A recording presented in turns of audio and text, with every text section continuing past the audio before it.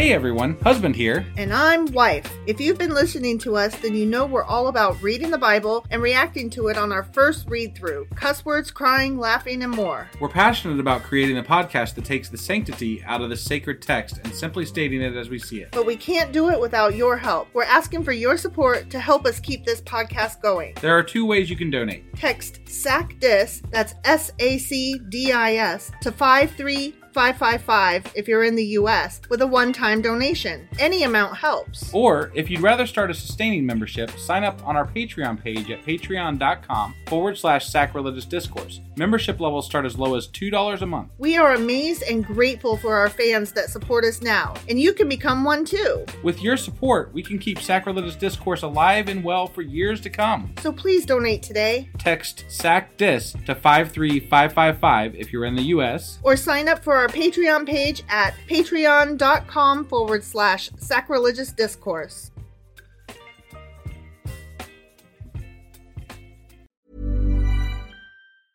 Ryan Reynolds here from Mint Mobile. With the price of just about everything going up during inflation, we thought we'd bring our prices down. So to help us, we brought in a reverse auctioneer, which is apparently a thing.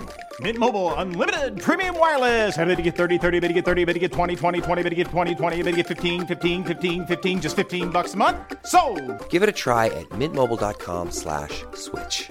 $45 up front for 3 months plus taxes and fees. Promo rate for new customers for limited time. Unlimited more than 40 gigabytes per month. Slows full terms at mintmobile.com.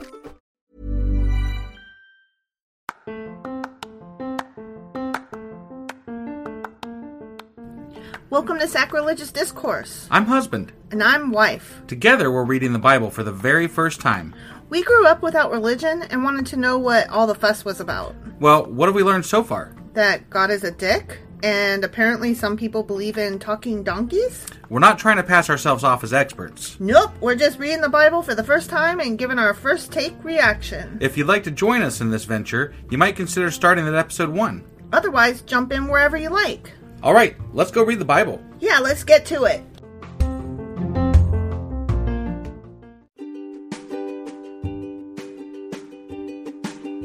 Hey wife, did you know that Anchor is sponsoring our show? Really? Don't we use Anchor to distribute our podcast on Spotify and Apple Podcasts? Yeah, and we are on just about every other platform available as well, thanks to them.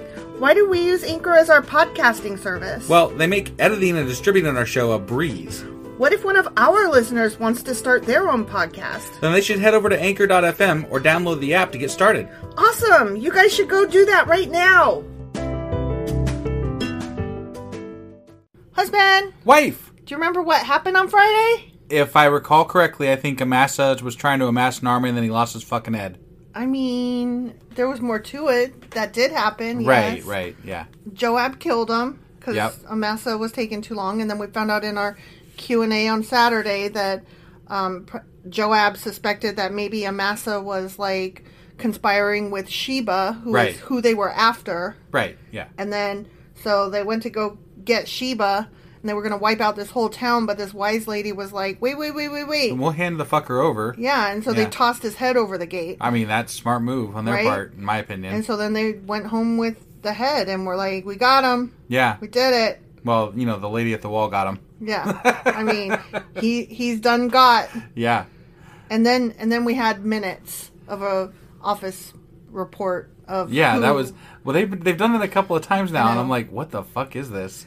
It's a way just to, like, inform us of the important people in his administration. Right. Yeah. But it's boring to us because we don't give a fuck, and I'm like, you're not as important as you think you are. Yeah. It's thousands of years ago. Yeah. And nobody gives a shit anymore. Yeah. So. Exactly. Maybe somebody does, but I sure as hell don't. It ain't me, babe. All right, so that was 2 Samuel chapter 20. It was. And today we are going into 2 Samuel chapter 21, and we are going to finish 2 Samuel this week. Amazing. That is really cool. I know. All right, well, Thursday will be our last episode of 2 Samuel. So cool. Right? All right, well, let's get this week started then. Okay. All right.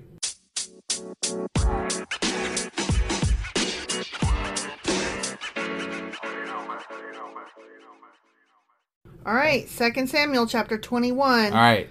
I could read you the headline, but I'm Don't not gonna. I'm not gonna. So we don't know what's happening. No clue. But it is not a continuation of the minutes. That was just that two sentence thing. Yep, it's a new thing. One into a new section. Mm-hmm. Okay. There's a famine. There's a famine? During David's reign that lasted for 3 years. That would indicate to me God's not on their side. So David asked the Lord about it. Oh, okay. Wow. All right. Did you read ahead? No, I didn't read ahead. Wow. I mean, famine to me means God's not on your fucking side. Well. So why is God, fucking him over with a famine? I guess David's going to ask him about it and be like, hey. What's up, man? And the Lord said. Yeah. The famine has come because Saul and his family are guilty of murdering the Gibeonites. Saul's dead, man. I don't remember who the Gibeonites are or why we should care that Saul killed them. Right, but why is David's people paying the price for what Saul did? Because God always does a random overarching punishment of all y'all motherfuckers. Until he doesn't. And then he decides all of a sudden you're going to reign for life until next week. Reign for life until next week. That was great. It's so true. But more often than not, he punishes collectively. He does not reward collectively very much. At least, for sure. So the king summoned the Gibeonites. Okay. They were not part of Israel, but were all that was left of the nation of the Amorites. They were the giants way back when, weren't they? The Gibeonites? No, the Amorites. The Amorites? Weren't they? Were they? I can't remember. I can't remember if that was the Amorites or the Ammonites. Or the Amalekites. Oh, I think it was the Amalekites. It's one of those A guys. You know how I am when things start with the same letter. They all turn into the same thing. Got it. Well, anyway, there's those people. So, yeah, the Gibeonites are part of the Amorites. But I thought God was trying to help them defeat them at one point. That's what I thought, but apparently he was not thrilled that Saul killed them. Okay. Who fucking knows? I don't fucking know. I can't keep track of all his, what you want me to do and what you don't want me to do and who you told what to do and what not to do. And it's almost like the God of the Bible is fickle. Sure feels that way. The people of Israel had sworn not to kill them. But Saul, in his zeal for Israel and Judah, had tried to wipe them out. Got it. I might have to go back and do a little bit of what on that. This might be a Q&A type thing, because I kind of forget what... I don't remember Saul hardly at all at this point. I mean, yeah. We're in his second book, and I'm like, Saul who? Who's Saul? We're not in Saul's book. Oh, yeah, you're right. See, I did it again. Samuel, but Saul and Samuel both start with an S, so what did I do? Yeah, see? Right. Fuck me. David asked them, what can I do for y'all? How can I make amends so that you will bless the Lord's people again? Right. Well, money can't settle this matter between us and the family of Saul, the Gibeonites replied. Okay. Neither can we demand the life of anyone in Israel. Okay. Sure, okay. So, what do you want? Barley? You want fucking goats? What can I do then? David asked. Can I wash your fucking feet? What do you want? Just tell me, and I will do it for you. Then they replied, it was Saul who planned to destroy us, to keep us from having any place at all in the territory of Israel. So let 7 of Saul's sons be handed over to us, and we will execute them before the Lord at Gibeon. There's 7 of his fucking sons left? On the mountain of the Lord. I thought, all of Saul's people died. That's what I thought. Remember when David was looking for some of Saul's descendants? Yeah. And they found Mephibosheth or whatever. Right, yeah. The guy with the broken feet. It's like the only guy left that I knew of. Yeah. Other than his daughter that he, married and right. doesn't think anything of. Right. Whatever. Yeah, I'm not sure. Where are they going to come up with 7 fucking sons? I have no idea. Oh, yeah, there they are. The king said. I'll do it. The king spared Jonathan's son Mephibosheth, who was Saul's grandson. Into grandsons, okay. Yeah. Okay. Yeah. Because of the oath David and Jonathan had sworn before the Lord. That's nice. I'm glad he remembered that. But he gave them Saul's 2 sons, Armani and Mephibosheth, whose mother was Rizpah, daughter of Aiah. Wait, he gave him Mephibosheth? I thought... That's the... Wow. He spared Mephibosheth, but he gave them Mephibosheth. I don't understand. What? No, I thought he said... No, that's not who he spared. The king spared Jonathan's son Mephibosheth. Oh. Who was Saul's grandson. Oh, okay. Because of the oath David and Jonathan had sworn before the Lord. But he gave them Saul's 2 sons, Armani and Mephibosheth, whose mother was Rizpah, daughter of Aiah. Apparently there was more than one Mephibosheth. I guess there was. And I'm glad that he said, I'm glad that they made that clear. Like, he spared Mephibosheth, but he did give him this other Mephibosheth who had all these other relatives. Yeah, that's not confusing at all. No. Right? He also gave them the 5 sons of Saul's daughter Merab, the wife of Adriel, son of Barzillai from Mahola. Okay. I feel like we didn't meet any of these people before. I feel like they probably listed them and we were bored. Maybe. Kind of like I am now. There is that possibility. The men of Gibeon executed them on the mountain before the Lord.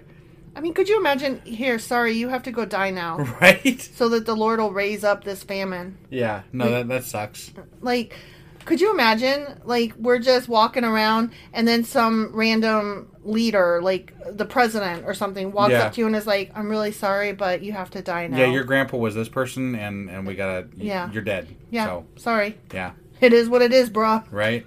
So all 7 of them died together at the beginning of the barley harvest. Oh.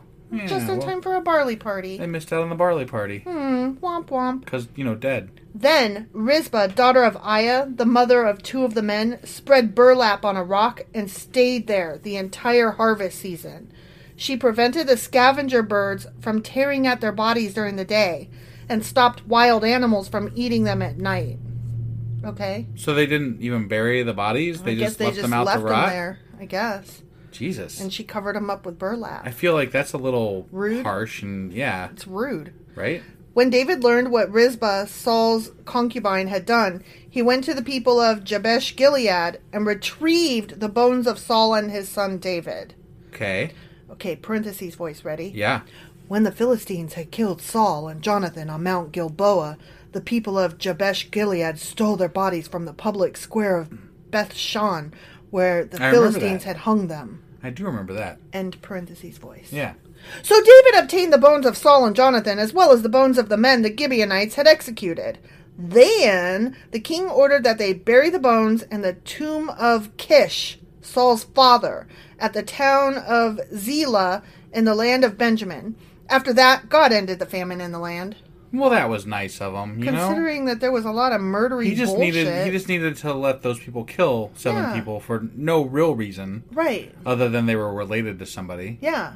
And then God's okay with it. To stop murdering an entire nation in a famine. It totally makes sense. You just got to kill people for no reason to stop a famine that you were doing for no reason. Yeah. That makes total, complete sense. I'm on board. I'm not. I'm kidding. So that section was the avenging of the Gibeonites. Okay. Yep. Now we're moving on to the next one. Oh, I wish I didn't read that headline. Ooh, this is going to get good. Ready? Okay, I'm ready. Okay. Hold on to your butts. Yeah. It's going to get big. Big, huh? After this, there was another battle against the Philistines at Gob. They're always at fucking war. They are always at fucking war. Right?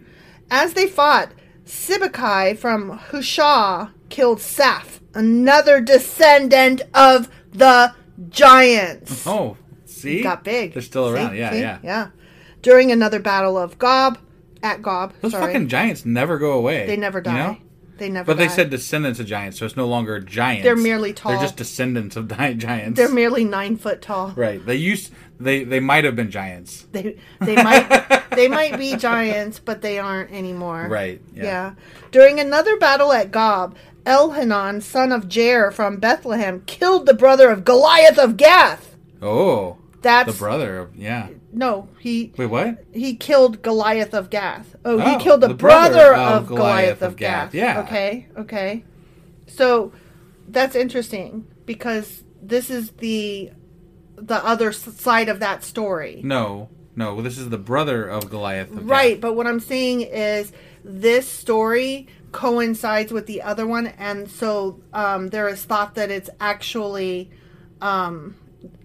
not the brother, that this guy actually killed Goliath. I might want to look that up because I thought that actually happened in an entirely different book in the Bible. I'm thinking it's this one. I would double check that because I think that might be wrong. Okay. So. No. The handle of his spear was as thick as a weaver's beam! Exclamation point. Thick as a weaver's beam? Mm-hmm. The fuck is a weaver's beam? As thick as a dick? I don't know. I don't know. I have no reference point for a weaver's beam. Okay, well, think of a beaver. Think of a beaver and his ween. Think of a weaver. What the fuck are you even talking What's about? a weaver? Oh, I don't know. He weaves. I don't know. He weaves. I'm gonna And look his up. I'm beam gonna is look up his what wood. a weaver's beam is because I'm very I'm thinking curious. it's like you have a loom, right? And you weave on it, and Possibly. then the beam is like a stick, and it's clearly very thick, but the spear is thicker than that. Oh, weaver's beam is like the cross piece that you hold your At the top of the loom. your thing that you're weaving Yeah. with at the top of the loom. Right. Of course. But that's kind of It's a what I weaver's said. beam.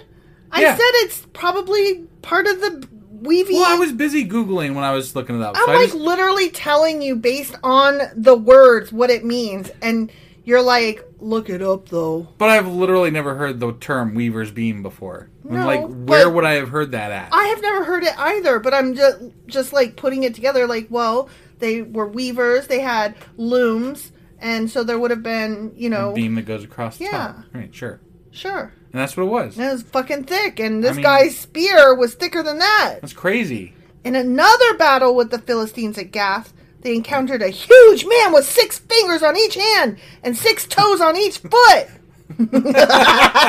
And we both had the exact same You Princess know Bride it. thought. Exactly.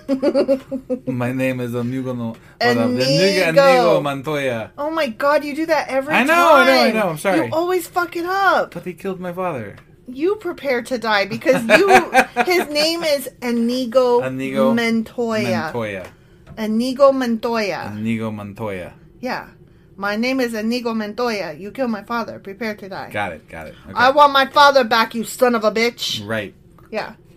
They encountered that huge guy with the 6... The 6 toes Digits. and the 6 feet and the hands and Who was shit. also a descendant of the giant. Oh my god. What? No way. But when he defied and taunted Israel, he was killed by Jonathan, the son of David's brother Shemiah. Awesome. These 4 Philistines were descendants of the giants of Gath, but David and his warriors killed them. The end. You think that's the last Giants we'll hear of? Hell no. Like, they were supposed to be like this short little bit, and they were going to wipe them out, like, completely. And then they just keep popping up everywhere. just kept happening. They're, like, everywhere in the fucking Bible. I'm like, I there's know. giants everywhere. And that section was called The Giant Slain by David's Men. Ah.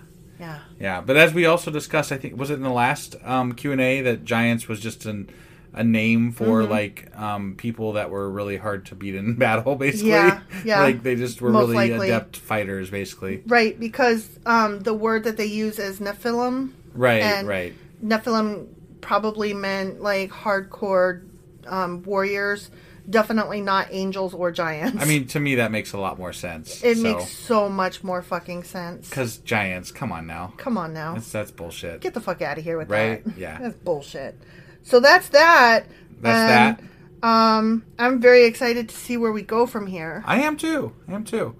I mean, we've only got so many more things 3. before we get to the end of this book, so it's 3 gotta more like chapters. get really good here, right? Go out It's with a definitely bang, gonna- I yeah, we hope. gotta go out with a bang. I mean, we are ending on giants. That's not bad, Yeah, no, definitely. right? All right, well, we'll find out more tomorrow when we get into, today was 2 Samuel chapter 21, and tomorrow we'll be getting into, 2 Samuel chapter 22. and we will see you guys then. We sure will.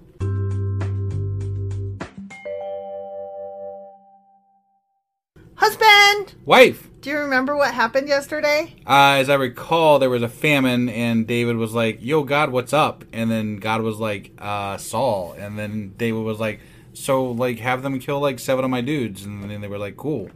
And that was basically it. But there were also giants. Well, they might have been giants. I can't not. You know, I it's like one of my favorite bands. They so. might be giants. Yeah. Also, it turns out I was right and you were wrong. Yeah. I'm sorry about that. Do you want to explain it or shall I? I honestly don't remember exactly what I was wrong about. I tend to put those things out of my brain, so... Yeah, I can see Yeah. why. It turns out that I was correct that this was the other part of the David slew That's right. Goliath. Yeah. And no, you were right. Yeah, what had happened is that in a lot of the translations, including this one, they say that this, what is his name? Starts with an E. That's the only way I remembered it. Elhanan. Elhanan? Yeah. Okay. A lot of them the new translations will say that Elhanan didn't kill Goliath; he killed Goliath's brother. Got it. But But he's actually probably the one that killed Goliath, if that actually happened. That tall guy, the 9-foot tall guy. Right. Yeah. At least the original story would have been him killing Goliath. Yes. So. Yes. Okay. I was right. You were wrong. Yep. The end. Nope. That's exactly right. Yeah. All right. That's how I remember, because I knew that the other guy that was part of that story, since we hadn't got to him yet, I just tucked his name away, but I couldn't remember his name other than it was like L something. Right. And so when I saw it, I was like, oh, there's the other part of the story. There he is. So we've now completed that circle. All right.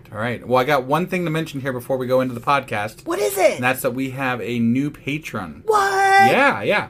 Their name is Erica C. Erica! And they're from Malaysia. Malaysia. I was like, what? I know. I That's was like, crazy. Where's Malaysia? And then we had to look it up because I don't know the map, and I apologize I for knew that. it was over somewhere like in the South Pacific. You did, and then when we saw it, we were like, oh, that makes sense, because it's Right. by, like, Indonesia and stuff. Yeah, but that was really cool. They sent a great message, and we really, really always appreciate the support. Like, I mean, it just means so much to us that people care enough to help us out and help contribute to the podcast. So It really does. Thank you so much, Erica. I really appreciate your help and your support. Like husband said, it means everything. Yep.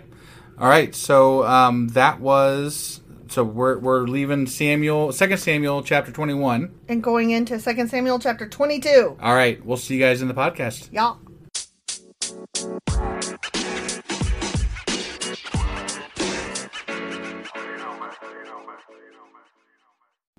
Okay, I don't normally do this anymore, No? but going into 2 Samuel chapter 22, Yeah. I really feel like I have to read this headline just as a preparation Oh, okay. of sadness. That worries me. Well, it normally, we've decided not to because it's spoilery, but I Right. feel like this one is less spoilery and more just settle in for a second here. Okay. All right. Yeah. David's Song of Deliverance. Fuck. Right? Take a breath. Okay. All right. Yeah. So- I mean, you just can't tell it's a song in the Bible. Like, we've tried to work this out, and we just haven't found our rhythm with it yet, so to speak. So to speak. But yeah. So David's Song. It's a song. Song of Deliverance. Yeah, Song of Deliverance. That's Yeah. That's where we're at. That's where we're at. Okay. And I just wanted you to be able to. Mentally prepare. Mm-hmm. Okay. 'Cause it looks like it's going to be a little bit. I'm mentally preparing for this.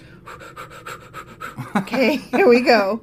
David sang this song to the Lord on the day the Lord rescued him from all his enemies and from Saul. Wait, Saul's what? been dead for a while, right? So is this? I mean, like, he's still fighting people now. Saul died a while ago. Is this like at the end? I'm not Who sure. knows? I'm not sure where this falls exactly. Nope, who knows? Okay. They stuck it in there. Okay. All right. Yep. All right. Whatever. Yep. I mean, all Song. of a sudden we're talking about Saul The again. fucking song. Yeah. Okay. Great. He sang, "The Lord is my rock, my fortress and my savior." I mean, that's actually gotta get Right? You can make My that into God is my rock, in whom I find protection. Oh yeah, this has Yeah, it's yeah. got something to it. Yeah. He is my shield, Mm-hmm. the power that saves me. Yeah. Am I doing This is okay good- with this? This is good stuff. Yeah. Okay. Uh-huh. And my place of safety. He is my refuge, my savior, the one who saves me from violence. Yeah. Okay, This is, okay. I mean, this is going good. Yeah. Yeah? Okay.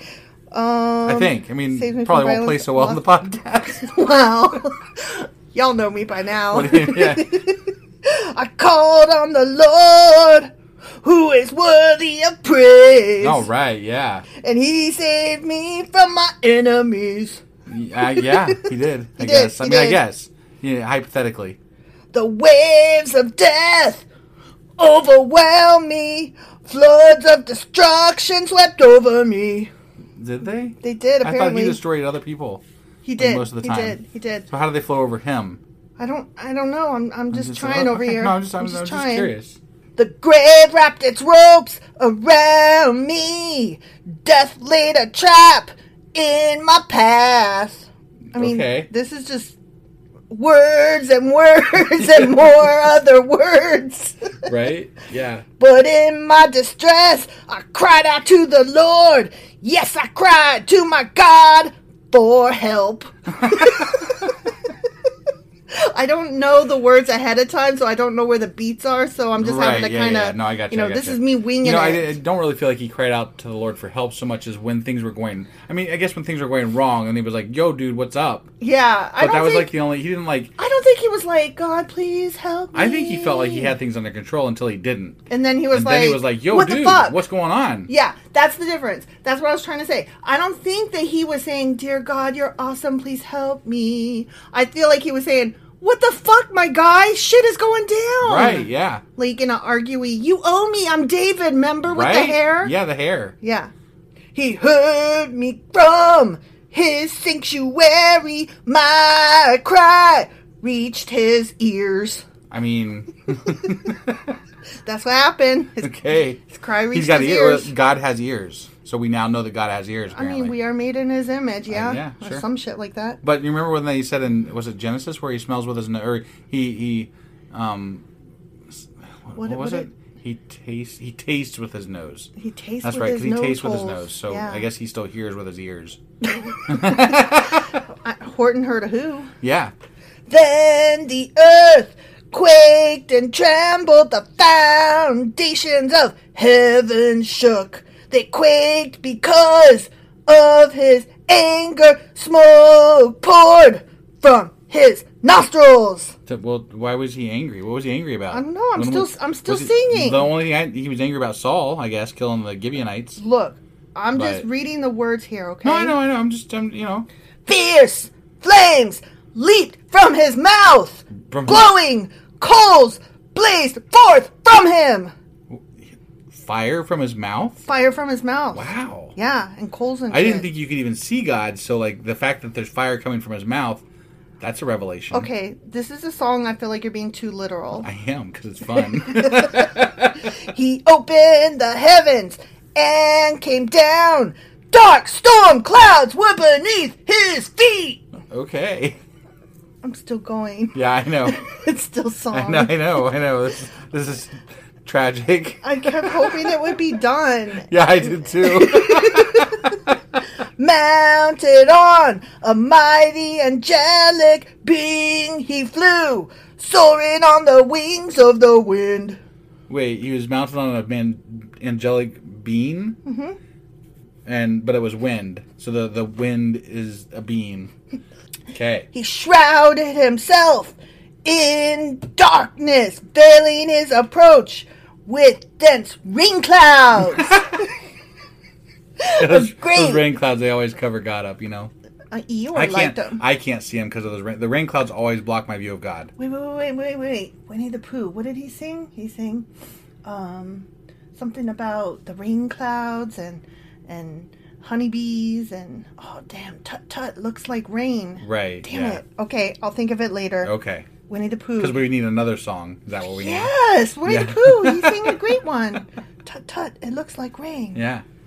A great brightness shone around him, and burning coals blazed forth. The Lord thundered from heaven. The voice of the Most High resounded.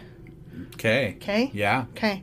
He shot arrows He shot arrows. and scattered his enemies. What the fuck does he need arrows for? He's God. His lightning flashed, and they were confused. Because lightning always confuses me. Then at the command of the Lord, at the blast of his breath, the bottom of the sea could be seen. Got some serious halitosis going on, huh? And the foundations of the earth were laid bare. What? Man, that's some bad breath. Well, the foundations of the earth. Yeah, I don't know. This is so... Really stupid. It's like poetry, but not good enough. Right. He reached down from the heaven and rescued me. He drew me out of deep waters. Okay. Yeah, okay. All He right. rescued me from my powerful enemies, from those who hated me and were too strong for me. Okay. I don't know. I'm just going here. I mean, okay? at one point, pretty much everybody hated him, from what I understood. Because he was a dick. Yeah, I mean, David. I don't think that's was a changed. Dick. He's still a dick. David but, is a dick. Whatever. Yeah. They attacked me at a moment when I was in distress, but the Lord supported me. Breaking it down. I am breaking it down. Hell yeah. He led me to a place of safety. He rescued me because he delights in me. I wonder how many subscribers we're gonna lose today. But he's saying, yeah, no, I got it. He delights in me. Yeah. That's why he saved me. He delights in me. Got it. Yeah. Yeah. The Lord rewarded me for doing right. He restored me because of my innocence. His innocence? Yeah, I'm so How many innocent. fucking wives does he have? Oh, my wives and how many my people has he concubines. fucking killed? Yeah, Innocence? I'm innocent. Fuck him. Yeah, fuck him. For I have kept the ways of the Lord. Except for that whole fucking business. Don't pay attention to that. I have not turned from my God to follow evil, except for all the sex I had, and all the wives I had, and all the concubines. Wasn't there a thing that said that gods, or not gods, but that kings or people are not supposed to have multiple...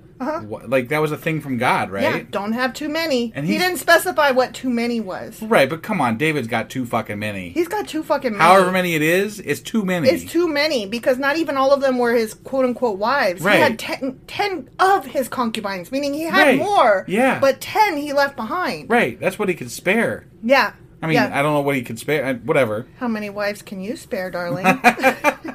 0. I have followed all his regulations, except for that one. Right. I have never abandoned his decrees. I am blameless before God. Is he? I have That's kept awfully... myself from sin. You know, like, I would say that Moses was a lot less blameless, or a lot more blameless than David is. I would agree with you on that. And Moses got fucked. He did. He did. Fuck David on that. Yeah, fuck David. He's not right here. This is No, not correct. he's a liar. He's awfully pompous for singing this fucking song. He's like, I'm awesome. Right? And if I was God, I'd be like, dude, fuck you. Stop singing. You need to shut the fuck up. Yeah. The Lord rewarded me for doing right. He has seen my innocence. They're big on the innocence here. I'm It's so like fucking innocent. they're bringing this bit. They're trying to make him sound all good. All of it They're really big on innocence, and they keep what now? bouncing. They keep bouncing? Like they're bouncing between. He does shitty things like kill people and what have you, and then now they're like they want to be like he's all perfect and wonderful and shit. So That's because all the Jesus-y people descended from him. Right. And so they're like, look how great he is, even though he did all the bad stuff. Yeah. But still, he's pretty it's just fucking like great. this is like the song's like a advertisement for David. Like, well, I'm you know, just like, like- who are you trying to convince? Because I read it. Yeah. I read it, my Right. guy. Right. To the faithful, you show yourself faithful. To those with integrity, you show integrity. To the pure, you show yourself pure. Such great writing. But to the crooked, you show yourself shrewd. What? Okay. Shrewd. Yeah, shrewd. When somebody's crooked, he's like, I'm gotta gonna be shrewd at you. Yeah. You rescue the humble, but your eyes watch the proud and humiliate them. Dude, does he? No. No. No, he doesn't. No. No. I Oh, didn't- Lord, you are my lamp. Do you remember that guy he killed because he wanted to fuck Bathsheba? Yeah. I'm just saying. Yeah. Where does he get off? I'm saying, innocent. Where does he get off saying this shit? I'm innocent. Fuck this bullshit. Will you cut me off, though? I know, I'm sorry. Oh, Lord, you are my lamp. That's a thing. Yeah, okay. They say that in churches and stuff. Do they? Yeah, that's like Lord's a my whole... lamp. Yeah. Got it. He lights up your feet and shit. Yeah. Yeah. Have you never heard that? Not really. It's a church thing. Okay. Talk about God is my lamp, and That's great. He lights the path before my feet, or some shit like that. Yeah, That's he where it carries came you sometimes and sometimes not. And whatever. from. No, that's a different. That's the Yeah, I know. footsteps in the sand Right. prayer thing. That's not even from the Bible. I think. I know. In your strength, I can crush an army. With my God, I can scale any wall. How many walls did he have to scale? I don't think he had to I don't remember scale any scaling walls. He didn't, I mean, he may have scaled some, but it didn't make it into the Bible. Right, maybe he was just doing it for fun to see if he could. God's way is perfect. Is it? All the Lord's promises prove true. He is a shield for all. Look to him for protection. For who is God except the Lord? Who is God except the Lord? He's I don't know. I mean, in my opinion, he's nobody. So, whatever. Who but our God is a solid rock? That's why God got so pissed at Moses. He was beating that rock, and he was a solid rock. He's like, I'm a solid rock, bitch! He was beating God. That's what happened. Yeah. Solid as a rock. What song is that? I can't remember now. Oh. You got me on the spot here. It's an 80s song. You sure it wasn't just like a commercial or something? No. It's an 80s song. Okay. All right. Yeah. We'll get back to you. Yeah. God is my strong fortress, and he makes my way perfect. Perfect. Okay. Perfect. Perfect. Sorry, I scrolled, and so then I had to play it off. Got it. Yeah. He makes me as sure-footed as a deer, enabling me to stand on mountain heights. Oh my God, you're going to piss off our listeners here with your screams. Look, the cat doesn't like it either. She's like, Mother, doesn't. Stop. Yeah. He trains my hands for battle. He strengthens my arm to draw a bronze bow. A bronze bow? Yeah, I almost said bow, but then I realized it says bronze bow. Got it. You have given me... I like how sometimes he's like, God over there, I'm singing about him. And then sometimes he's like, just kidding, I'm looking right at you. And I'm singing to you. A bronze bow would seem pretty impractical to me. It would. It's pretty heavy. Like, why would you want a bronze bow? I don't want any bow. Okay. Unless it's the kind of bow that goes in my hair. I'm just saying. Yeah. No, I agree. You have given me a shield of victory. Your help has made me great. You have made a wide path for my feet to keep them from slipping like those hospital socks. Not what it says. No, but that's what I was imagining. Okay. You know, yeah, keep the grippy socks. Yeah, the grippy socks. Those are good socks, best. Yeah. Don't lie. I always keep them, and you do too, don't you? Yeah, because you're the grippy socks. The hospital grippy socks. Yeah. If y'all go to the hospital and you get hospital grippy socks and you didn't bring them home, it's the only good thing to come out of a hospital visit. Yeah, I'm either calling you a liar or stupid. Right, yeah. You get those socks and you bring them home and you wear them around the house. Yeah, the grippy socks. The grippy socks. Mm-hmm.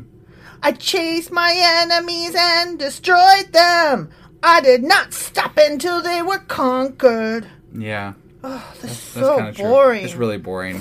Okay. I consumed them. I struck them down so that they did not get up. They fell beneath my feet. You have armed me with strength for the battle. You have subdued my enemies under my feet. Oh, so much shit about feet.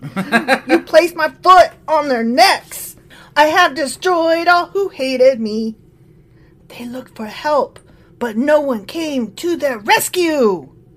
They even cried to the Lord, but he refused to answer. I ground them as fine as the dust of the earth.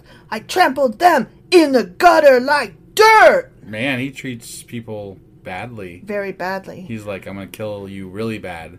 Really bad. Not just kill you, but kill you really bad. Can this song be over yet? Please, please, hope. God, please. I'm praying, please. You gave me victory over my accusers. You preserved me as the ruler over nations. People I don't even know now serve me. Foreign nations cringe before me. As soon as they hear of me, they submit. They all lose their courage and come trembling from their strongholds. And why is he always fighting people? I don't know. Doesn't sound like they all cringe before him. No. Some of them are like, no, we're fighting. Right? Yeah. Yeah. They're all fighty. Right. They don't seem very scared. Yeah. And then there was that one time that David ran away. Right? From his son. Yeah. So I'm just saying. Yeah, this song is bullshit. The song itself is bullshit. Yeah, I agree. One paragraph left. Ready? I'm ready. Okay. The Lord lives! Praise to my rock! May God, the rock of my salvation, be exalted! Yeah. He is the God who pays back those who harm me. He brings down the nations under me and delivers me from my enemies. You hold me safe beneath the reach of my enemies. You save me from my violent opponents. For this, O Lord, I will praise you among the nations. I will sing praises to your name. I'm trying. Shit, man, I ain't a singer. I'm just trying to do some do something with it. Yeah, I'm trying to make it less boring. Right. Okay, Yeah. because if I read this straight through, we'd be like, ugh. Right, that'd be boring. Whereas instead, I'm coughing all the way through it, and you're editing out my coughs because I do not sing. Yeah. Okay, one last go. Ready? You give great victories to your king. You show unfailing love to your anointed, to David and all his descendants forever. The end. Okay. Whew.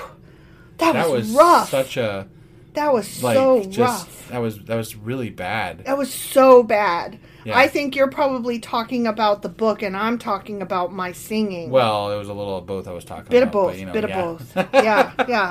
Yeah. I won't do that again.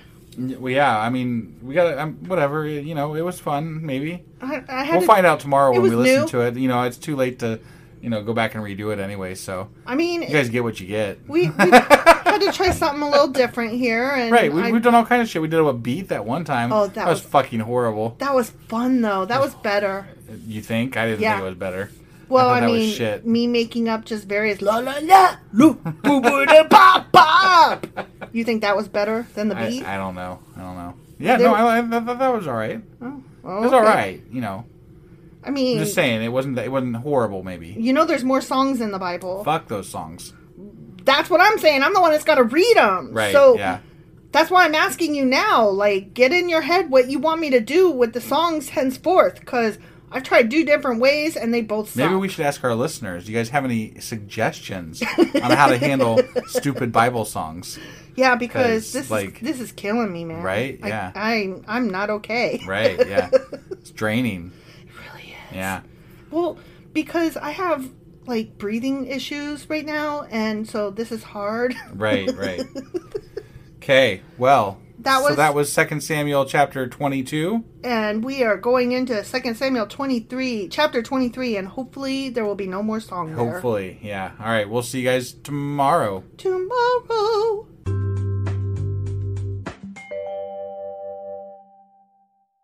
Husband. Wife. I know you remember what happened yesterday. Singing. There was lots of singing. David was singing to God. Oh. And I was trying to sing it the best I could. I thought he was singing about tooting his own fucking horn. That's what he was doing. So he was trying to convince somebody that he was innocent. I think he was trying to convince himself, personally. Mm-hmm. That was a really fucking dumb song. It's so like you did as good as could be expected, I think. You know, you did a decent job. Thank you for that. Yeah. Thank you for that.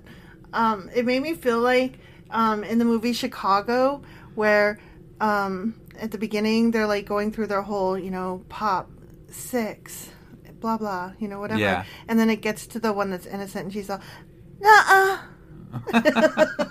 And that's David, except that David's a liar, whereas the girl that's saying nuh-uh was actually innocent. Right. So. Actually, I guess that was a poor comparison, but mostly I just wanted to, you know, say talk about Chicago. Like yeah. Yeah, I know that movie's so great. Yeah. Do you remember it? I do. That one in Moulin Rouge. Holy shit! I love musicals. I know. Okay, I'm done. Okay, so that was David's song or something like that. Yeah, it was David's song. Yeah.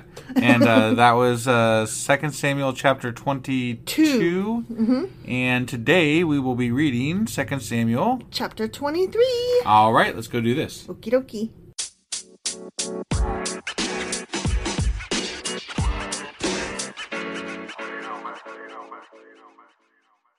Okay, so 2 Samuel chapter 23. Okay. Second to last chapter of this fucking book. Wow. Right? Yeah. I'm going to read the headline because the headline is also the first line. Okay. So it's not Fair giving enough. anything away. It's only giving away the first line. Right. Okay. Okay, it's called The Last Words of David. Okay. So these are the last words of David. And that's literally the first sentence. These are the last words of David. I'm psychic or something. Or something. Yeah. So I didn't think that would be giving away too much. Don't tell anybody. The people in town might stone me to death. Oh my God. No, because if it comes true, then it's of God. You're a prophet of God. there. You're a prophet of God. No thanks. I'm going to good. call all your friends, and I'm going to tell them all that you're a prophet of God. No, whatever. David, the son of Jesse, speaks. David, the man who was raised up so high. David, the man anointed by the God of Jacob. David, God, they're so full of him right now. Like, the this is sweet such bullshit. psalmist of Israel. Psalmist, oh my God. Yeah, he's a psalmer. he's psalming right now. Yeah. The Spirit of the Lord speaks through me. His words are upon my tongue. The God of Israel spoke. Where's this shit coming from? I don't know. Like, this is just, like, not congruent with the entire book so far. It's like a No. bunch of shit. Yeah, I They're don't like, know. let's poetry the fuck out of this motherfucker at the end. I guess. Cause Or something. It's like they realized, oh shit, we said a lot of bad stuff about him. We got to pretty it up right quick because didn't, like, Jesus descend from this ass hat? Right. Maybe if we see enough nice stuff now. They'll just forget then, what came before. Exactly. Yeah.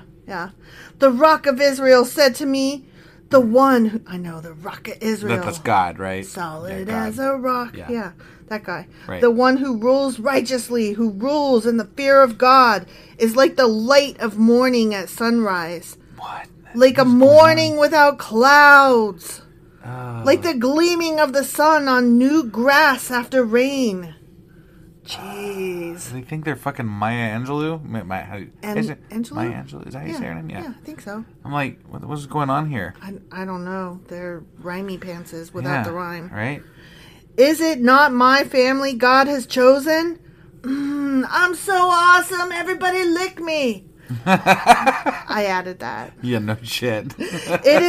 Is it not my family God has chosen? Yes, he has made an everlasting covenant with me. But he broke it like 3 days after he made it, and then he made it again. So, like, whatever, fucker. His agreement is arranged and guaranteed in every detail. He will ensure my safety and success. But the godless are like thorns to be thrown away, for they tear the hand that touches them. Okay. Don't be touching those thorns. Yeah. I have a rose bush out front, and I don't take care of it at all, and it keeps blooming and growing, and it is beautiful. And I got to get out there and pull some vines that keep trying to drag it down. Yeah. And I'm going to touch it. Right. And guess what? What? Even if it pricks me, it's okay, because I'm not evil, and and there's no magic. Right. So it's all good. That's true.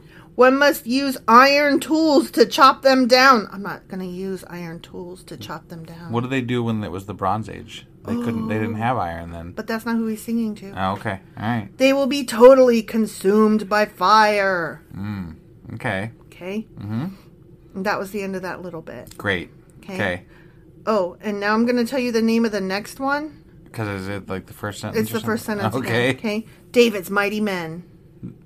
That's what it's called. Yeah. Ready? Yeah. These are the names of David's mightiest warriors. Okay, now we get to list off people. Fun. I know you love, as much as I love, how much they love listing people in the Bible. So I might be buzzing through this. Let's see. Okay.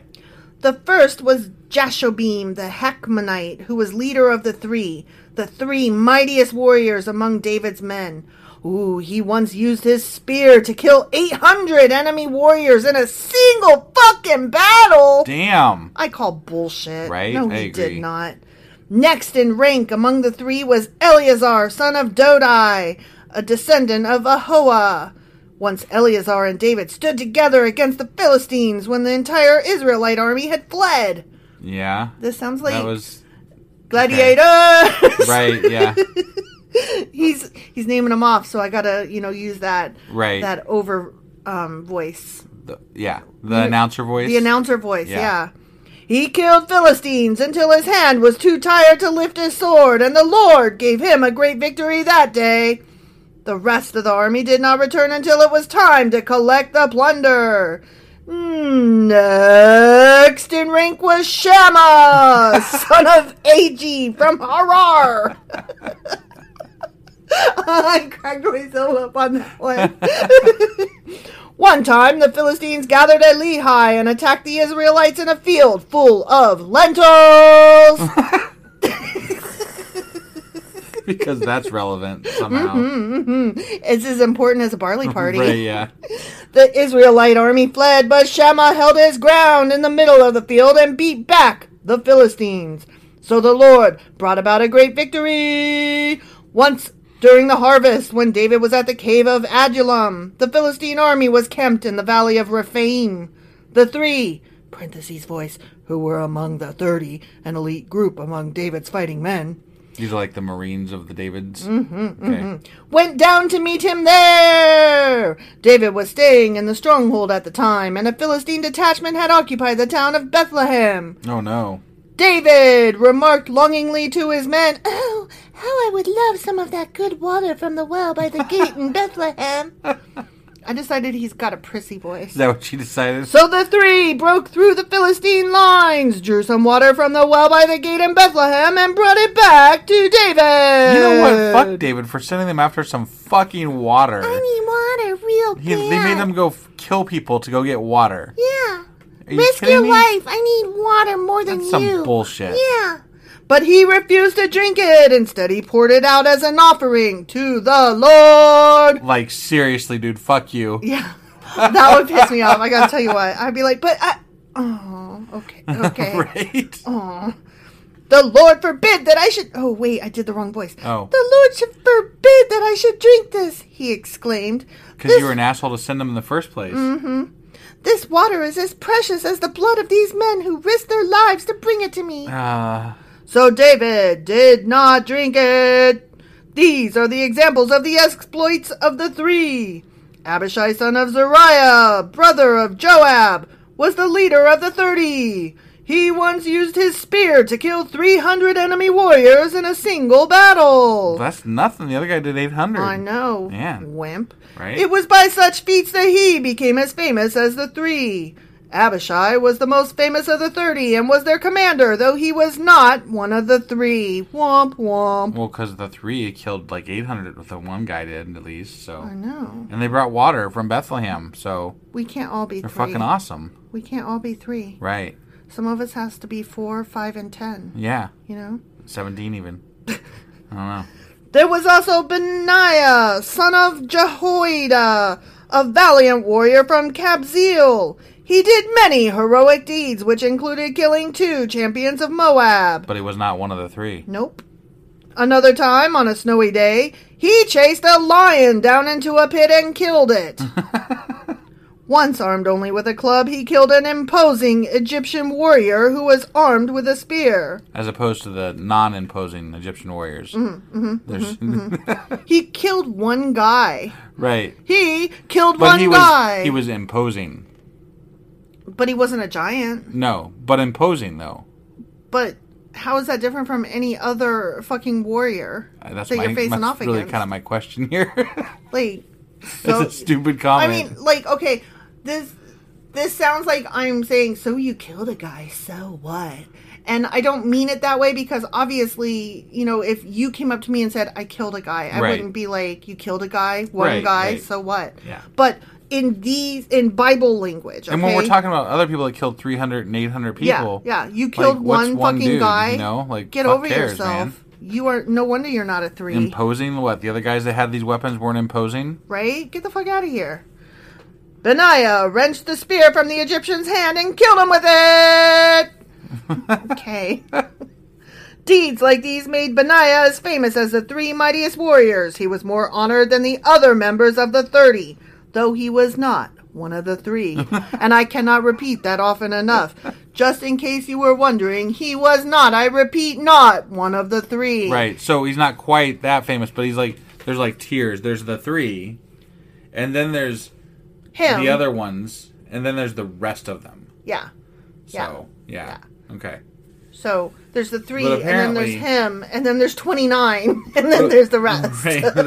Apparently, those other ones didn't care. I mean, like, sounds like they didn't kill hardly anybody. They killed nobody. They were I nothing. killed They a were guy and a lion. They were worthless. And I'm almost as famous as the 3 who killed 300 and 800. I never get to be the 3. Why can't I be the 3? I would love to be the 3. Fuck the 3. They're assholes. Does one get elected to be a 3? I would love to be a 3. I'm taking signatures now so that I can be a 3. Can I be a 3? No. What about MoveOn.org? I have got the petition. And now I would like to ask, may I please be... You know what? I think that this vote was stolen. I am a 3. No. And David made him captain of his bodyguard. Okay. Other members of the 30... Oh, here we go. Ready? Okay. Other members of the 30 included Asahel, Joab's brother, Elhanan, son of Dodo from Bethlehem, Shammah from Herod, Elika from Herod, Helez from Pelon, Ira, son of Ikish from Tekoa, Abiazar from Anathoth, Sibbecai from Hushah, Zalman from Ahoah, Merharai from Netopah, Hilid, son of Banah from Netopah, Ithai, son of Ribai from Gibeah, in the land of Benjamin, Benaiah from Pirathon, Hurai from Nahelgash, Abiaban from Arabah, Asmaveth from Bahiram, Eliabah from Shalban, the sons of Jashan, Jonathan, son of Shagi from Harar, Ahiam, son of Sharar from Harar, Eliphalet, son of Shuspai from Makkah, Eliam, son of Ahithophel from Gilo, Hezro from Carmel, Parai from Arba. Oh, Jesus God. Dryer sheet from the dryer. Water from the faucet. Igal, son of Nathan from Zobah. Bani from Gad. Zalek from Ammon. Naharai from Beerah. What the fuck was that? I lost breath. Oh, okay. And I was like, The armor bearer of Joab, son of Zeruiah. Ira from Jatir. Gareb from Jatir. Uriah the Hittite. Okay. There were 730 and 30. There was an odd number in all. 37. 37. There was not 30. No. There's 37. And not 730 either. Not which 730. is what my dyslexic brain But they was started trying to saying, they said it's the 30, and then it turned Plus into... 3. Plus, okay. Which Well- would be 33. Right. Plus David would be 34. So there's Would 3 they unaccounted count as for. other one, like, but why would they call them the 30? Right. Like, There's I thought 3 the 3 were unaccounted part for. of the 30. Oh, you That's know what what? they said. Oh, okay. So maybe then, if there were 37, maybe there's David plus his 30, including the 3, makes 34, right? Or no, makes 31. Sorry. So that's 31, right? Yeah. Maybe the other 6 were like just his admin staff. You know, they Okay. got named the last couple of chapters ago. Okay. Maybe it was the 6 of them. Well, because one of them definitely was a leader, it said, so... Oh, I don't fucking know. I'm just. Oh, whatever. I'm trying to. Maybe they just were like, it's somewhere between 30 and 40, let's just call them the 30, and it's like an elite group. I mean, I really like rounding numbers to the nearest 5, so Right. I'm okay with this. But they plan. rounded the wrong way. They did. If, we're rounding. Yeah, they did. So. You're right. You're absolutely right. Just saying. Very odd. Right. Yeah, because 37. That's Plus, not. they like the number 40 a lot better in the Bible, so why didn't they Why go with didn't 40? they just name it 40? Right. So It's called weird. The 40. The 40. Yeah, but No. no, it's the 30 apparently. The 30, it's the 30 to odd, 37. Weird number that we don't really have any. Yeah, what? I don't know. I don't know either. It's a code. Who gives a fuck? It's a code. Didn't you know? There's people, and they were apparently, badass warriors, and David's supposedly really awesome now. Suddenly. And, whatever. Yeah, he was never attacked and he never did anything wrong ever. Right, he's perfect. He's beautiful and I love his hair.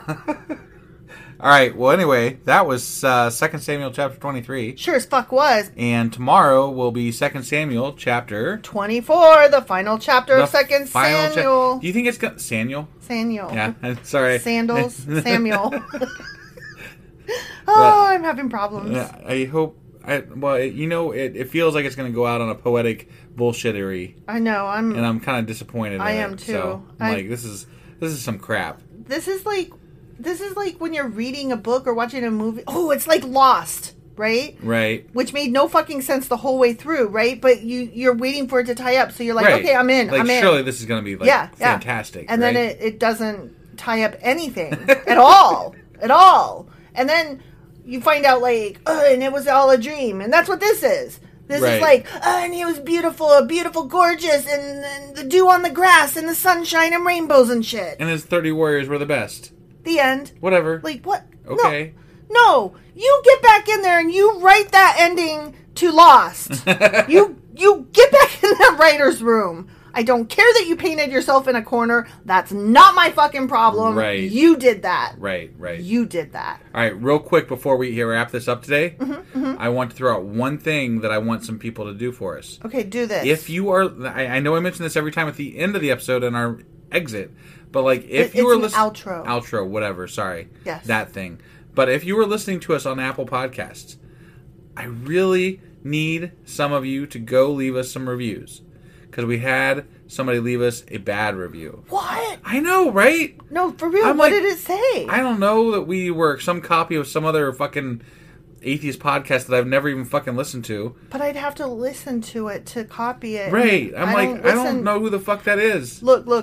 I'm not interested in religion, so I don't listen to other podcasts about religion. Like us reading the Bible is enough. Like, we're reading the fucking Bible. I don't need to hear somebody else read the fucking Bible. No, seriously. And like, we started it initially, we're like, we're going to do this without getting ourselves tainted with any other religious stuff. We're just going to jump in and start fucking reading. Yeah. Because we didn't want to like copy somebody else if somebody else was doing this. Yeah. So like, we're like, let's just get in there and do it. And I think we're pretty fucking unique, God damn it. But you know what? Even at that, no, somebody else is reading the Bible? Right. No. Right, yeah. Like, that's never been done in all of history. Nobody's ever read the Bible. Like, I don't think you got the copyright on that, my guy. Right? Yeah. So, yeah. Oh, anyway. Well, I'm sorry if it sounds like I'm copying somebody, but I guarantee that no matter what, nobody sounded like that last episode of me singing. Right? Yeah, they can't touch that shit. Get the fuck out of here. Yeah. You totally need to leave us a review. Yeah. For that. Please. Oh, boy, maybe not that. But, you know, I mean. I mean, be forgiving. Be nice. Right, yeah. All right, anyway, I think that's it. We're heading to the last chapter of 2 Samuel. Tomorrow, 2 Samuel. Chapter 24. Chapter 24. We'll see you guys then. Bye.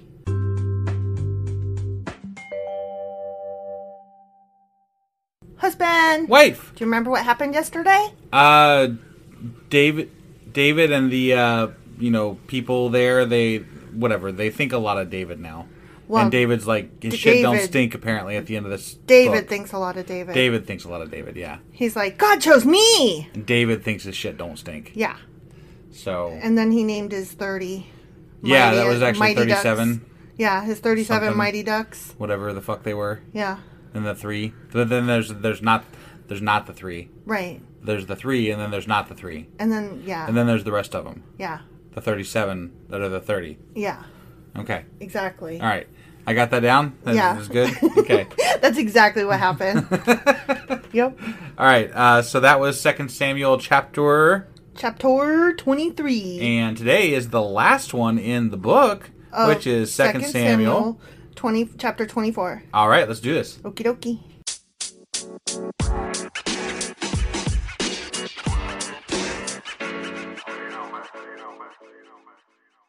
Okay, 2 Samuel chapter 24. Okay.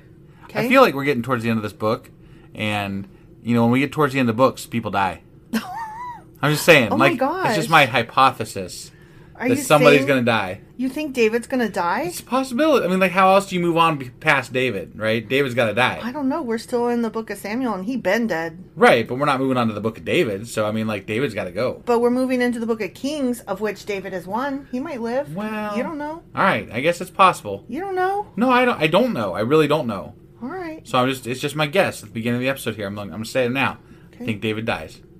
Damn. I'm just saying, that's my, if I had to take a bet right now, I'd say David dies. You took a left turn. Jesus. I'm just I saying. was not, like, I'm not saying I don't think that. I just, like, that's not where I instantly would have gone. Got it. So- I'm just basing this on history of books. you're right. That we've read. In the Bible. In the Bible.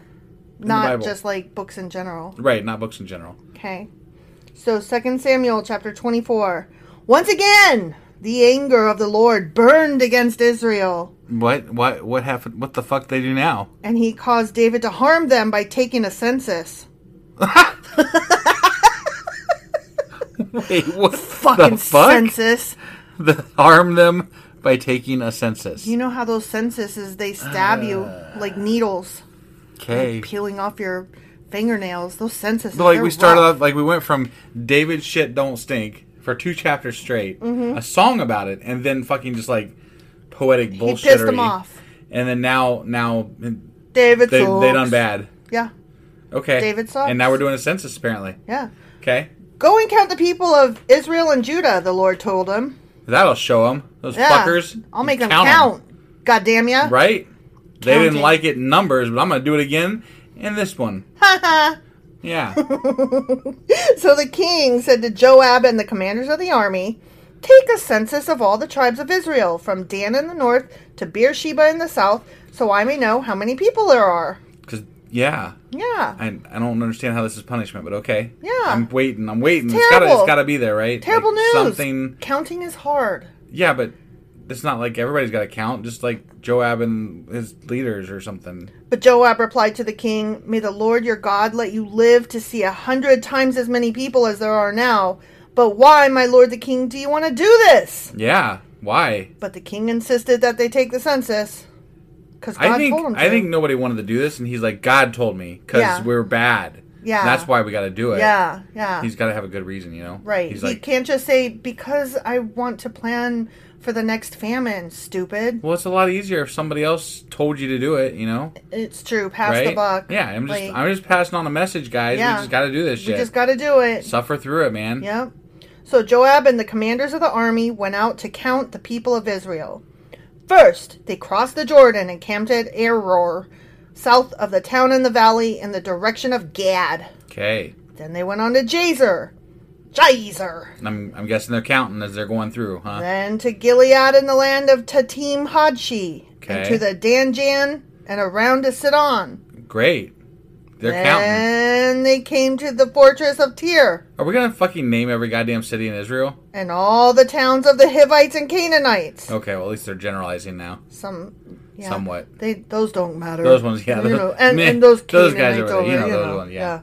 Finally, they went south to Judah as far as Beersheba, having gone through the entire land for 9 months and 20 days. Jesus, you could have had a kid in that amount of time. They got to was start just over thinking- again, you I know? was just thinking that, yeah. Right? They returned to Jerusalem. Joab reported the number of people to the king. There were 800,000 capable warriors in Israel who could handle a sword, and 500,000 in Judah. This is just the Wow. dudes. That's a lot. This is just the Well, because, dudes you know, that's of all they warrior ever count. age. That's all, they only ever count the dudes. So 800,000 plus 500,000 soldier age men, Right. which is what? 1,300,000. Yeah. Yeah. Yeah. Okay, I was like 8 plus 5 is 13, and then my brain just wouldn't add the zeros and commas. It's like I had the 13. Okay, but after he had taken the census, David's conscience began to bother him. I hate that I made what? Why? I made them count. Right? What Why, the fuck? God? What why? is this shit? Okay. Why are they acting like a census This is hard weird. and bad? Yeah. And he said to the Lord, "I have sinned greatly by taking this census. What? I don't." This is our Q&A I'm right here. I'm fucking Baffled. Yeah, what is going on here? And I thought it said that the God made Right, him God do wanted it. them to do it. This is the punishment for them being bad. Right. Or something. I'm clearly confused. Please forgive my guilt, Lord, for doing this foolish thing. The next morning, the word of the Lord came to the prophet Gad, who Oh. was David's seer. Oh, so what Where's happened to Nathan? Nathan? Yeah. I don't know. I guess there's another question. Gad and Maybe. Nathan, yeah. Yeah. This was the message. Go and say to David, because I can't fucking tell him myself because I'm just Right, God. Right, yeah. This is what the Lord says. I will give you 3 choices. Choose one of these 3 punishments and I will inflict it on you. For what, though? What the fuck is going on here? For doing the thing that he told him to do. Okay. I guess. I don't know. That's what I understood. Yeah. Okay. All right. Whatever. Okay, let me just make sure. I'm going to go back and read the first sentence. Okay. He caused David to harm them by taking a census. Okay. So God, He is God. Yeah. God, caused David to harm them by taking... Okay. Yeah. All right. Yeah. So it was God that made him do this, and now He's going to punish him for doing it. Is that... That's what it sounds like to me. What is this exactly? I'm wondering if this is like a translation thing where our translation maybe sucks. I don't know. Or just God being stupid again. Probably that one. You know, I choose that. Me that too. is the Pokemon I am choosing. Seems to be the constant in this Bible-y thing, you know? Okay, so we got to find out what the 3 choices are. Okay. And choose your punishment. Like a choose your own adventure, only choose your own punishment. So Gad came to David and asked him, will you choose 3 years of famine throughout your land? Jesus. 3 months of fleeing from your enemies? Or 3 days of severe plague throughout your land? I'm going to go with... I don't fucking know. I don't either. Plague sounds best, I guess. Like, just hunker 3 down, days? guys. Like, yeah, just... 3 days. Sorry for everybody who dies. I don't know. I don't fucking know either, because... whatever. Right. Think this over and decide what answer I should give the Lord who sent me. I'm in a desperate situation, David replied to Gad. But let us fall into the hands of the Lord, for his mercy is great. Do not let me fall into human hands. So the Lord sent a plague upon Israel that morning, and it lasted for 3 days. Good call. Good call. I chose the plague, yeah. Yeah. A total of 70,000 people died throughout the nation. Jesus, they're going to have to redo that fucking count they just did. From Dan in the north to Beersheba in the south. But as the angel was preparing to destroy Jerusalem, the Lord relented and said to the angel, the death angel, I sneezed. But as the angel was preparing to destroy Jerusalem, the Lord relented and said to the death angel, stop! That is enough! At the moment, the angel of the Lord was by the threshing floor of Araunah, the Jebusite. Okay. When David saw the angel, he said to the Lord, I am the one who has sinned and done wrong, but these people are as innocent as sheep. What have they done? Let your anger fall against me and my family. Well, I still don't get what is going on. You sinned how again now? Right? I mean, you suck. I don't disagree with you. Sure, yeah. No, I mean, there's many things prior that we could have been like, yeah, you're fucking horrible. This. But, like, counting people... The census? When God told you to count the people... That's what sent God over the top. This is sounding like the Balaam story, you know? Like, God told me to go, but then he stopped me without telling me he stopped me, and then I was going to die for it, but then I realized because my ass talked to me. Like, it's just stupid shit. Like, what is this? It's bullshittery is what? Yeah, it is. That day, Gad came to David and said to him, go up and build an altar to the Lord on the threshing floor of Araunah the Jebusite. So David went up to do what the Lord had commanded him. When Araunah saw the king and his men coming toward him, he came and bowed before the king with his face to the ground. Why have you come, my lord the king? Please tell me not to kill me. I know, right? Please don't take my head. David replied, I have come to buy your your fleshlight, what? your threshing floor, and to build an altar to the Lord there so that he will stop the plague. Okay. Take it, my lord the king, and use it as you wish, Araunah said to David. Here are oxen for the burnt offering, and you can use the threshing boards and ox yokes for wood to build a fire on the altar. There you go. I will give it all to you, your majesty. Yeah. And may the Lord your God accept your sacrifice. Your sacrifice? You're the one fucking giving it to him. But the king replied to Araunah, no, I insist on buying it, for I will not present burnt offerings to the Lord my God that have cost me nothing. Right. Yeah, okay, that's fair. So, David paid him 50 pieces of silver for the threshing floor and the oxen. David built an altar there to the Lord and sacrificed burnt offerings and peace offerings. And the Lord answered his prayer for the land, and the plague on Israel was stopped. Oh, boy. The one that was only supposed to be 3 days. And after 3 days, it was going to stop. But then he was like, please don't go past 3 days. Please stop. And God was like, build an altar and then I'll stop, even though I already just said 3 days. Right. Yeah. It didn't. Why would it? Right. Right. This is all bullshittery.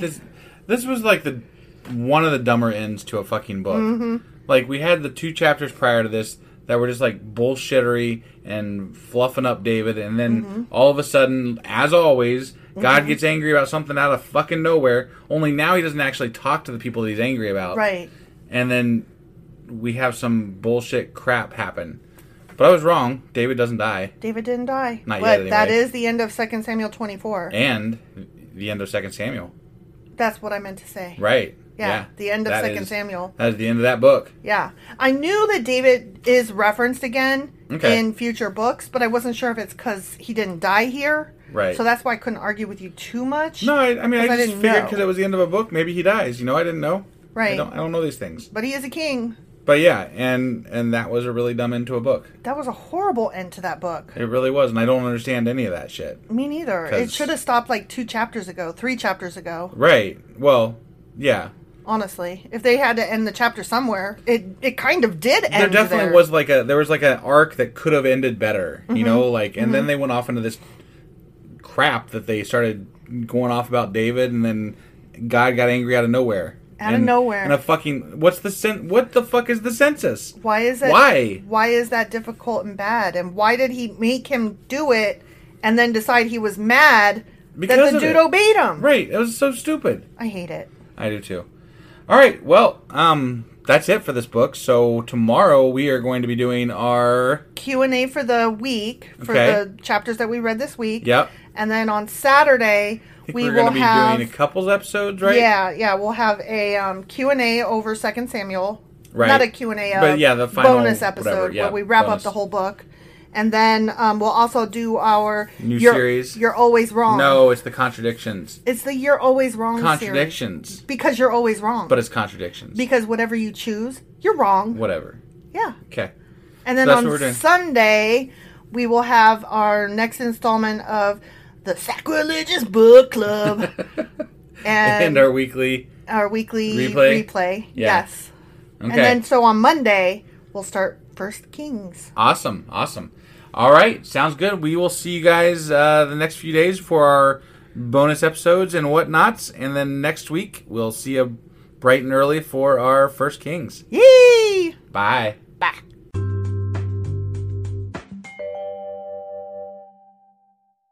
Husband, Wife. it's Saturday. Q&A. Are we coming up with a theme song for like every fucking thing that we do? Goddamn right we are. Oh God. Okay. How you like it? It's there. It happened. Yeah. Deal with it. Yeah. So, do you know what our Q was? I believe it has to do with what we talked about this last episode with the census, correct? Yes. Okay. Yes. The questions particularly are, why was the census bad? Right. Given yeah. that God told him to do it. it. Like fucking nutty bastard. And then along with that, after he did it and was about to get punished, why did David choose the plague? And why was that the right choice? David didn't choose the plague, I thought. Yeah, I he thought did. I thought he said no. let God choose. He did, but he didn't. I'll get into that more. Okay. And then the last question was, why did Israel have to get punished? That made no fucking sense. And like there was no reason given, at all. Yeah. So I have some answers. Some of them overlap. Some of them are apologist, and some of them actually come from the future that we haven't read yet, but they're pertinent, so I have to reference them. Okay.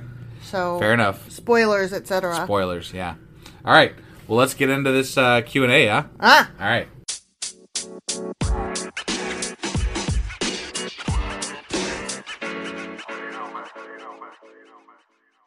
Hey, so before I go any further, Yeah. I have to address the fact that I did our intro song incorrectly. So this is how it should be. Ready? Oh, God, you're going to redo it? Yeah. Okay. Q&A Saturday, except this time it's on Friday. Yeah, no, we're going to not do that one. That's not going to be going forward. Yes, it is. No. Yes, but without the Friday part. Okay. All right. Yeah. Yeah, I like it. Okay. Because this time it's on a Friday. This time it's on a Friday, though. Yeah. Yeah. Yeah. Okay. Because the book of 2 Samuel, it ended. It didn't have 5 episodes It ended this a week. day soon. Yeah. Okay, so we're going to deal with the first question, okay? Why was the census bad? Right? Okay, I have 4 answers, and I'll get into 4 each answers. of them. Okay. Yeah, kind of. We're going to talk about God's word, Okay. pride, war, and money and power. Okay. Okay? Yeah. Okay. So the first one is the funnest. Okay. The funnest. Got it, yeah. Because it has to deal with Bible-y stuff. Right. We're going to talk about Satan. What? What? Okay. Satan doesn't exist as yet. Well, As yet. Right. So in Exodus chapter 30, there's a verse that spoke to God's ownership of his people. Okay. And you shall not count them except they're mine. They belong to me. Israel's mine. Yeah. Okay. And so a man only has the right to count what belongs to him. Like you can count your sheep, you can count your coins, but you can't count people because people don't fucking belong to you. What about Numbers? You know that book, Numbers. But God told him to. So I'm getting there. I'm getting there. Hang on. All right. Hang on. All right. So Israel doesn't belong to David. Israel belongs to God. And it was up to the Lord to command accounting. And you're going to say, but he God did command accounting. Yeah. But here's the thing. In First Chronicles, which we haven't got to yet, and we won't for a couple, it suggests that it was Satan that moved David's heart to number the people. Oh. And in some translations, it says that he, quote unquote, moved David's heart, and in others it said that there's some translations that use the word he and some use the word it. Okay. So it's unclear whether there was God moved David's heart or something else moved David's heart or Satan moves David's heart. But First Chronicles chapter 21 apparently suggests that it was Satan that did it. Okay. And apparently when we get to Chronicles, it's going to retell some of the shit that we've already read, but from a God religious point of view instead of a fact-finding mission like what we've had. Okay. Okay. Well, it bothers me a little bit, like, there's all these retranslations of the Bible, right? Mm-hmm. Why, if we're talking about translations, why don't they make their translations consistent throughout their Bible that they translate? Well, because there are words that don't conjugate well. They don't conjugate to English. Okay. I forget one of the words that they particularly pointed out in one of the things that I read. It doesn't conjugate to something that is clear who is doing the action. Okay. So this gets into grammar, right? Right. And we're talking about a thing that was written in another language Sure. thousands of years ago. No, and I get that, and I understand that that's part of the issue, right? Mm-hmm. But at the same time, you're talking about people are rewriting this Bible in their. Why can't they be like, hey, look, there's an inconsistency here, and we're not sure if this is this way or that way, so let's just go with the consistent. Well, because you'll get one Bible, like the King James is the most famous one because that's like where everything stopped and came to an end or what the fuck ever. Sure. The King James version for ages was just like the end all be all and everybody just agreed. Right. Right? But then when they started doing other translations so that dum-dums like me and you and average folk could start reading it. Right. That's when all these other translations came out and people are like, wait, hold on a second. And then also as they try to make it more readable, it gets translated again. Got it. So we're never going to come to a consensus on what it says because we can't know. Right, because there was arguments 1,000 years ago as to what it said. Mm-hmm. And now we're just, 1,000 years later with more arguments about what it says. Yeah.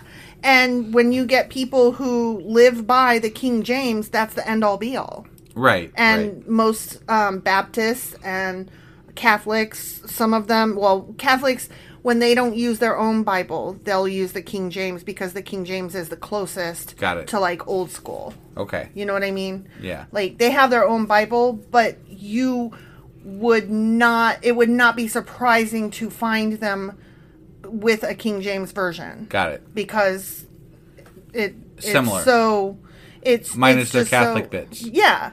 but it's still like so perfect to them for whatever reason. You know what I mean?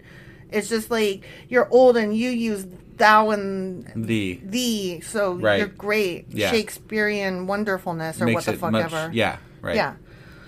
So that was the first explanation, okay? Okay. Was God's word. Sure. And so we don't know what that's about. Got it. Okay? Yeah. The second answer to the question is pride. Joab questions David's motive. Like, remember when he came up and he's like, the fuck? Why are we doing a census? This makes no fucking sense. Yeah. Right?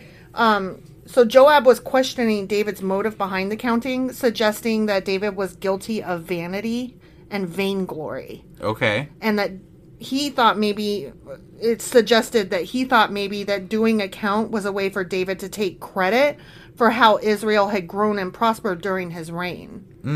You know what I mean? Because when the numbers came back, they were so increased. Right. And that, obviously is like, look how much I've grown this place, hey? Right. So that speaks to his pride. Okay. So that's one reason that he might have... I'm assuming increased over the count that was done in numbers because that was the last time an official count hypothetically has been done? Correct. Okay. Correct. So it would be, in spite of all the wars that we've done and all of the nations being against each other and coming apart and then coming back together, look what I've done. I mean, let's not mention the hundreds of years that have passed since that last fucking census. Yeah, let's not. So here's the third reason. War. Yeah. David desired the increase of the nation, as any leader would, but he probably wanted to measure the size of his army to know if he had enough force to conquer a neighboring nation. Right. Which, I mean, that's just good military sense, right? Sure. So one of the notes is that the information delivered to him was not the actual population. It was only the men fit for military service. Well, they kind of said that in the chapter 2. Like, they said it was men of military age. Yeah, that's what I'm saying. Right. That's one of the notes. Right. So that really leans strongly toward why he might have wanted this information. Sure. It was... The census was being used as a tool for the draft. Right. Yep. So, the fourth reason was maybe money and power. Because the census was also a tool used to exact taxes. Okay. And for kings to measure their power and manipulate and coerce based on that power. Got it. So, I think it was probably reasons 2, 3, and 4. Right. Leaving Satan like right out. Yeah, right. Yeah. So, I mean, that doesn't really answer the question, why would God make him do this and then be like, now I'm mad at you for doing this. Yeah, no, that made no sense. But the point is that it might not have been God that told him to do it. Right. Or there were some apologists saying that God allowed Satan to move his heart to do this, to use him as a tool. Oh, okay.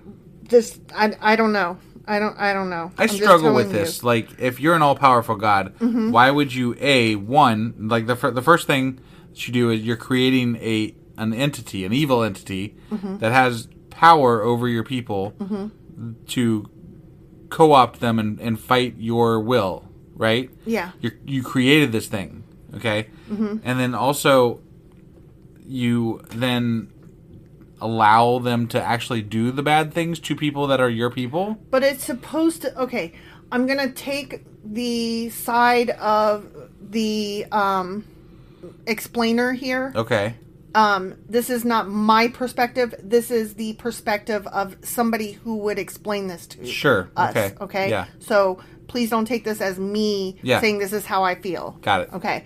So, the answer to that would be that he has allowed this other entity in and gives him the room to come and go and to do bad upon his people, to hone and shape them. Okay. To force the people to learn and to be better and to prepare them, for the great whatever. So his answer to honing and shaping is to kill 70,000 of them. Yes. Okay. And I'll get into that actually in a minute. Got it. So that's going to be in the why did Israel get punished portion of our discussion here. Okay. Okay. So they also, a lot of the sources that I checked mentioned Job, the book of Job. Are you familiar with what happens in the book of Job? Not really, no. I haven't read it, so this is all secondary, but basically what's going to happen in the book of Job is that God and the devil, like literally, they make a bet where the devil is like, this guy Job is so up your butt in love with you. I bet if you give me the room to fuck his shit up, that he will stop praising you. Okay. And so the reason that this is mentioned is because Satan has to ask permission of God. May I please fuck with your guy? Right. And then God, because he's an asshole, does grant that permission. Yes, you may. The only stipulation being you can't kill my guy. Okay. So 3 different times the devil wreaks complete havoc. I mean, he causes him to lose his family. He causes him to lose his livelihood. Good Lord. By the end, I think he's blind and crippled and stuff. Wow. And still, the whole time he keeps praising God. So God is a smug fuck by the end and is like, see, my guy still loves me. Nah. Yeah. That's just that's such bullshit. I have a lot of people have very big problems with Job. Right. With not the book, Job, right, not Job the person, the book of Job. Right. Because it's like, how could you do this? And then, of course, apologists will come in and either say, well, it's just a parable. It didn't really happen. It's a story. Or they'll say, God is all-powerful and has his reasons. Right. And either way, those are unacceptable. Yeah. The parable sucks and God is a dick. Right. Right. Those are my responses. But the reason that book is brought up is in order to show that if Satan moves against man, such as in the case where he might have pushed David to do the census, he had to have permission from God to take this action. Got it. Okay? But they failed to cover that bit, so. But it does mention that in First Chronicles, when we get there, that it will say that Satan is the one who got it. Pushed this. Right. Yeah, pushed David to do the census. Okay. So I apologize. I don't normally do spoilery things where we get into books we haven't read yet, but the answer to this question is tied up. I got it. In shit we haven't read. Okay, so the next question is why did David choose the plague? And your argument was, well, he didn't. He said just leave it in God's hands. Right. Right? Yeah. Well, by saying that, he said, please let me fall into the hand of the Lord. That actually meant that he chose the plague because, and actually this makes sense. Okay. The other 2 options, the king and his family would be insulated from danger. Okay? In the case of war, his own personal safety was in no danger because there was an ordinance preventing him from going into battle. So he would have been fine, right? Okay. In the case of famine, his own wealth would have secured his and his family's own support. They would have been fine. David knew after all the information from the census came back and he was like, oh, I shouldn't have done that. Right? Yeah. And then he's like, oh, fuck, God, I'm sorry. I fucked it all up, didn't I? And God's like, yeah, you fucking did. So choose the punishment, 1, 2, or 3. And he says, I choose the one that is... that I could be affected by. Yeah, that I'm putting myself in your hands, not the hands of other men. Got it. So David knew that he had to expose himself to the chastisement of God. So this was like a test of his heart and his ability to think through and blah, blah, blah, blah, blah. Got it. Okay. And pestilence was the only one that would have exposed David and his household equally to the ravages of plague along with all of his subjects. Right. So he did choose the plague. Got and apparently that was the correct answer. Okay. So I'm not saying that I necessarily see where they're pulling all this from, but I get the logic. Okay. Okay? Sure. How do you feel about that answer? I find the whole explanation very unsatisfactory based on what we read.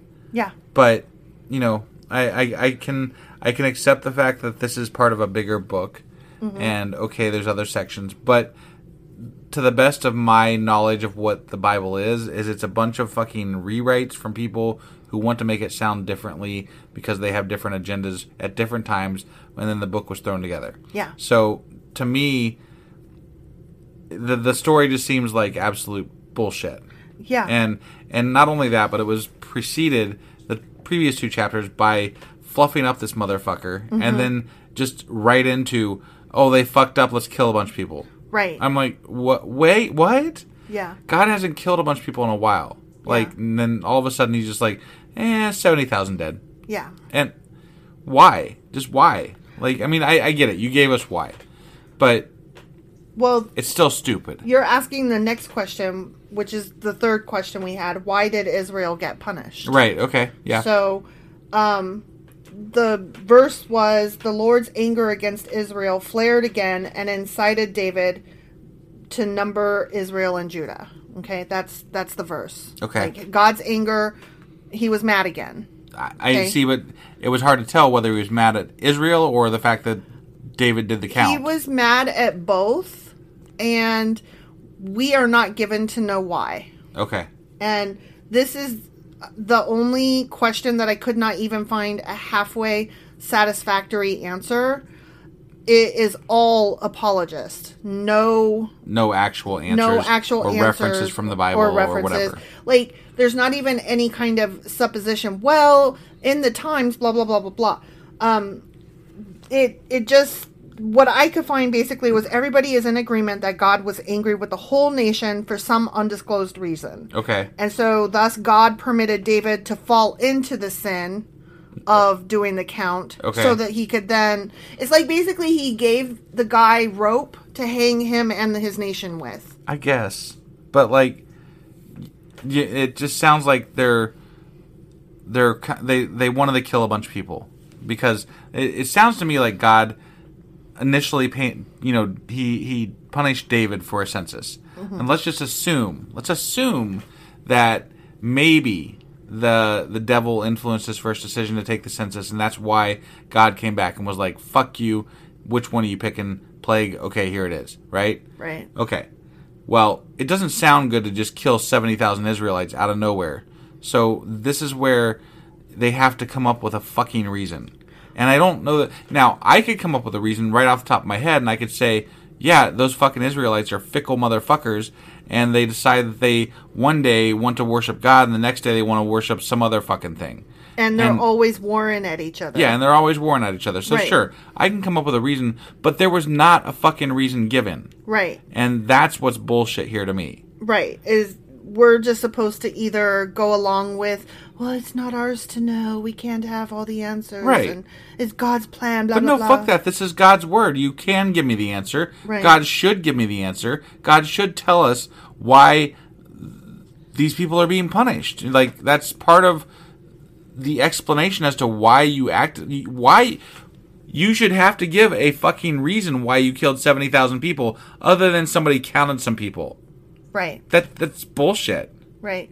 Well, there are suggestions that he was mad at the nation for other stuff, which may have included all that fickle bullshit and warring. Yeah. But he's mad at the nation, and we don't know specifically why. And that's what I'm taking issue with here. Right. Is that we don't know why. We don't know why, but, I mean, you just guessed why. Sure. And it makes perfect sense.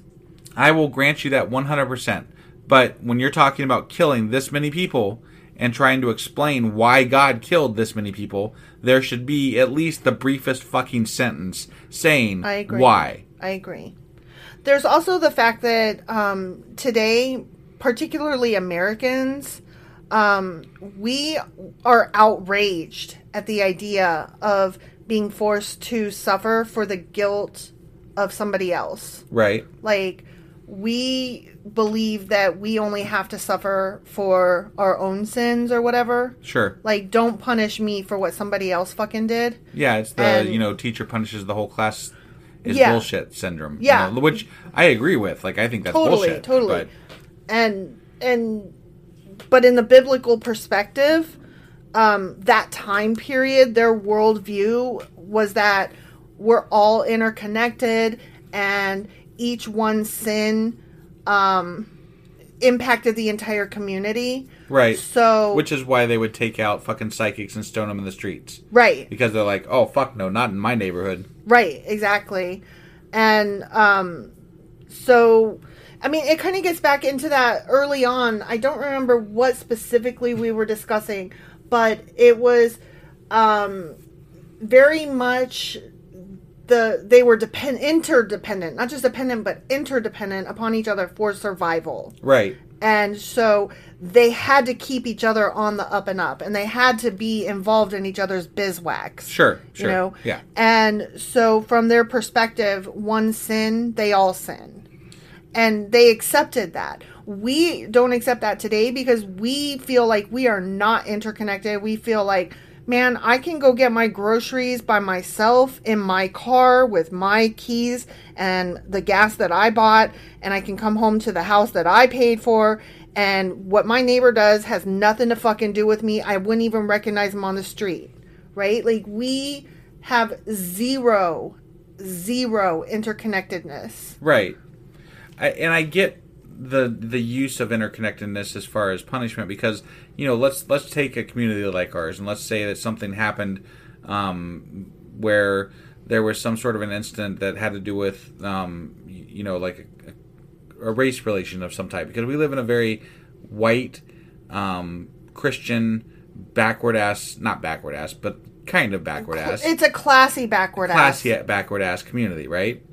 And, you know, at some level, the community has to take responsibility if something were to happen to somebody because of how we are as a community, right? Like, Right. you have to take some communal responsibility for things that go wrong because of the community. And it's like when you get people that say, oh, I can't believe that happened here. This is not a town where stuff like that happens. And it's like, well, but it is, though. right? Yeah, I can see how that could happen, right? I absolutely could. Like, if you ask my neighbor, because they've never seen it, they would say, oh, that kind of stuff doesn't happen here. Right. But if you ask me and you, who are progressive and We'd be liberal, like, that's bound to happen here at some point if you give us it enough time. hasn't. It hasn't yet, but it's absolutely not shocking that it has at this point. Right. So, So, I mean, I understand communal responsibility, but at the same time, you know, I also don't want to be punished for the whole group because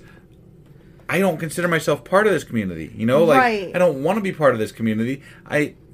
Well, it's kind of like, okay, let me give a different example. The community that we do belong to is progressive and liberal. Yeah. And so when Al Franken, when we found out that he had made some sexual innuendos, Yeah. our entire community Liberals. of liberals, not our neighborhood that we live in, Right. but the community that you and I have fostered through the news that we can consume and the online groups that we speak with, Sure.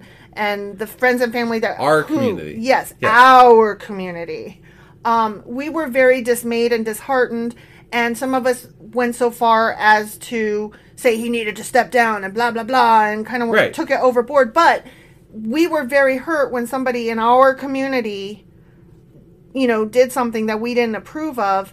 And we punish them accordingly. Right. And we didn't mind as much our community taking that hit because that was wrong. Right. We have to stand by our you know, what we stand for. We have to stand by it. Sure.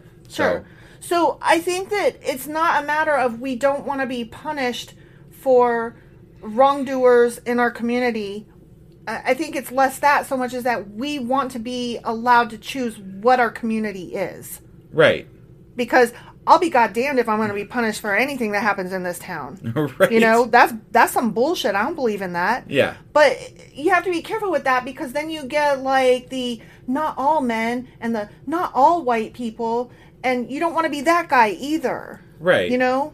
But you also, like, I think that if you're going to not accept communal responsibility, you have to have done something to fight it, which, you know, you and our kid went out to the Black Lives Matter protest that was here in our town, which was amazing. Right, which was amazing. And I mean, like, there's not a lot of opportunity in a small town that we live in to do things like this, but I feel like we would and are on the right side of things when there is things like that available. I mean, I don't want to pat myself on the back too much. Like, but I said, there's not a lot of opportunity. No, I know. But, I'm just saying, like, I don't want anybody to get the wrong impression, like, that I did one march, so I'm an awesome white person. We got together with our local Democrats and had a, right. voting, or not a voting party, but like a debate party, and, we try to keep in contact with people in the neighborhood that we're friends with that are Democrat and liberal and stuff like that. Yeah. So, I mean, we do what we can do. Right. To maintain who we are in this community as much as we are able to. I do call out racism, which is probably going to get me caught,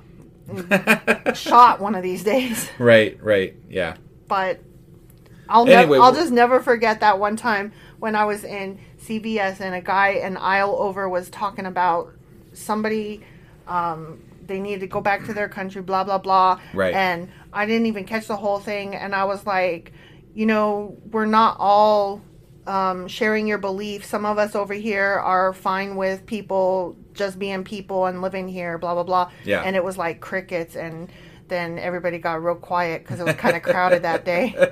But I was like, I mean, I'm not going to change you. I'm not going to make you not be racist, but I am going to make damn sure that you don't say that shit. Right, like, right. Not acceptable, buddy. Yeah.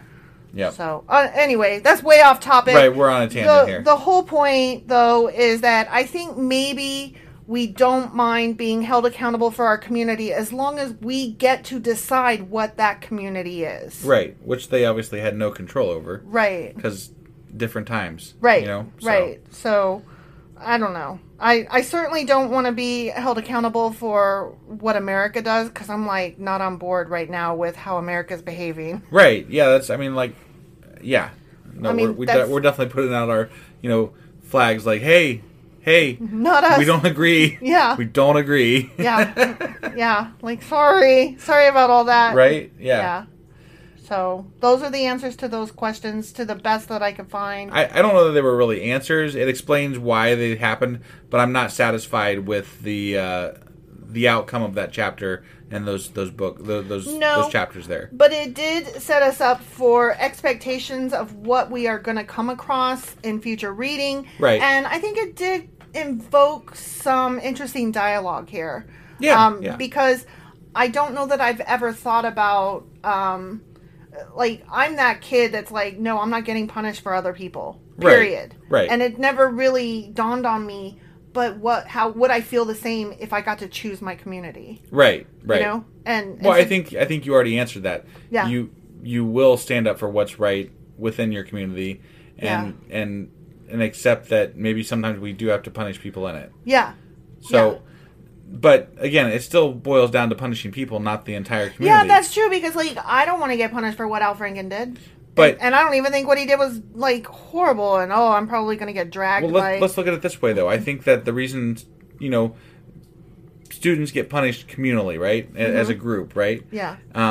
Let's say somebody does something wrong, right? In that class, and the teacher's got their back turned, right? Mm-hmm. When they turn around and say, you're all going to go to, lunch detention...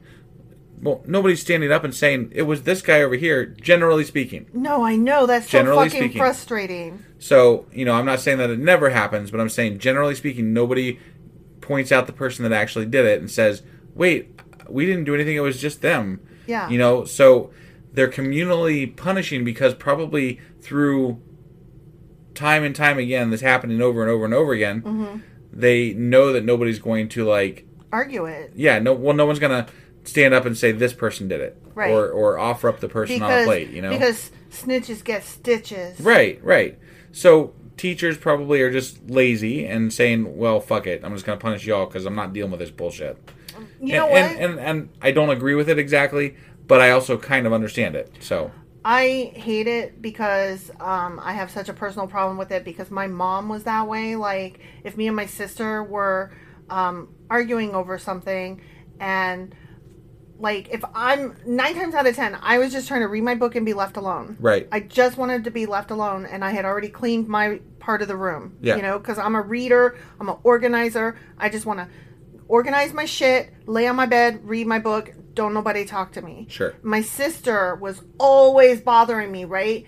And, like, when I would go and tell my mom, it was, you kids get along. Right. Well, what... That... I mean, I don't want to equate that to the years later I'm being told, find something in common and hug a Nazi. Like, but Right. it's the same fucking concept. Right. I don't want to get along. I want to be left alone, and I don't want to find something in common with a Nazi. I want to not hug them. I don't care if we both like vanilla ice cream. They're racist pieces of shit who suck. Exactly. And in school, I don't want to stay in at recess. I want to go either outside and play or read my fucking book. Right. So, Right. anyways. Yeah, moral of the story, don't hug Nazis. Yeah. And also, I have problems. So, all right. Well, I don't know that we accomplished anything, but we talked about a lot of stuff. we did. So there's that. I enjoyed the conversation. That conversation was good. Yeah. So hopefully you guys enjoyed it too. That was a Q with no A's, but lots of A's. Right. Well, I mean, there was A's, but not, Not good ones. not satisfactory ones. Yeah. Yeah. Okay. All right. Well, tomorrow I believe we have 2 episodes coming out. Yes. Correct. Yes. It will be the 2 Samuel wrap up, as well as what's the other one? The contradictions episode. That Oh we're yeah, doing. yeah, yeah. The You're Always Wrong. Contradictions episode. Yeah. No, I'm telling you, it's You're Always Wrong. That's what it's called. Okay. All right. Well, we'll see you guys tomorrow for one, both, or none of the episodes, whichever you decide on, I guess. All right. And you guys have a great whatever. Yeah. All right. Bye.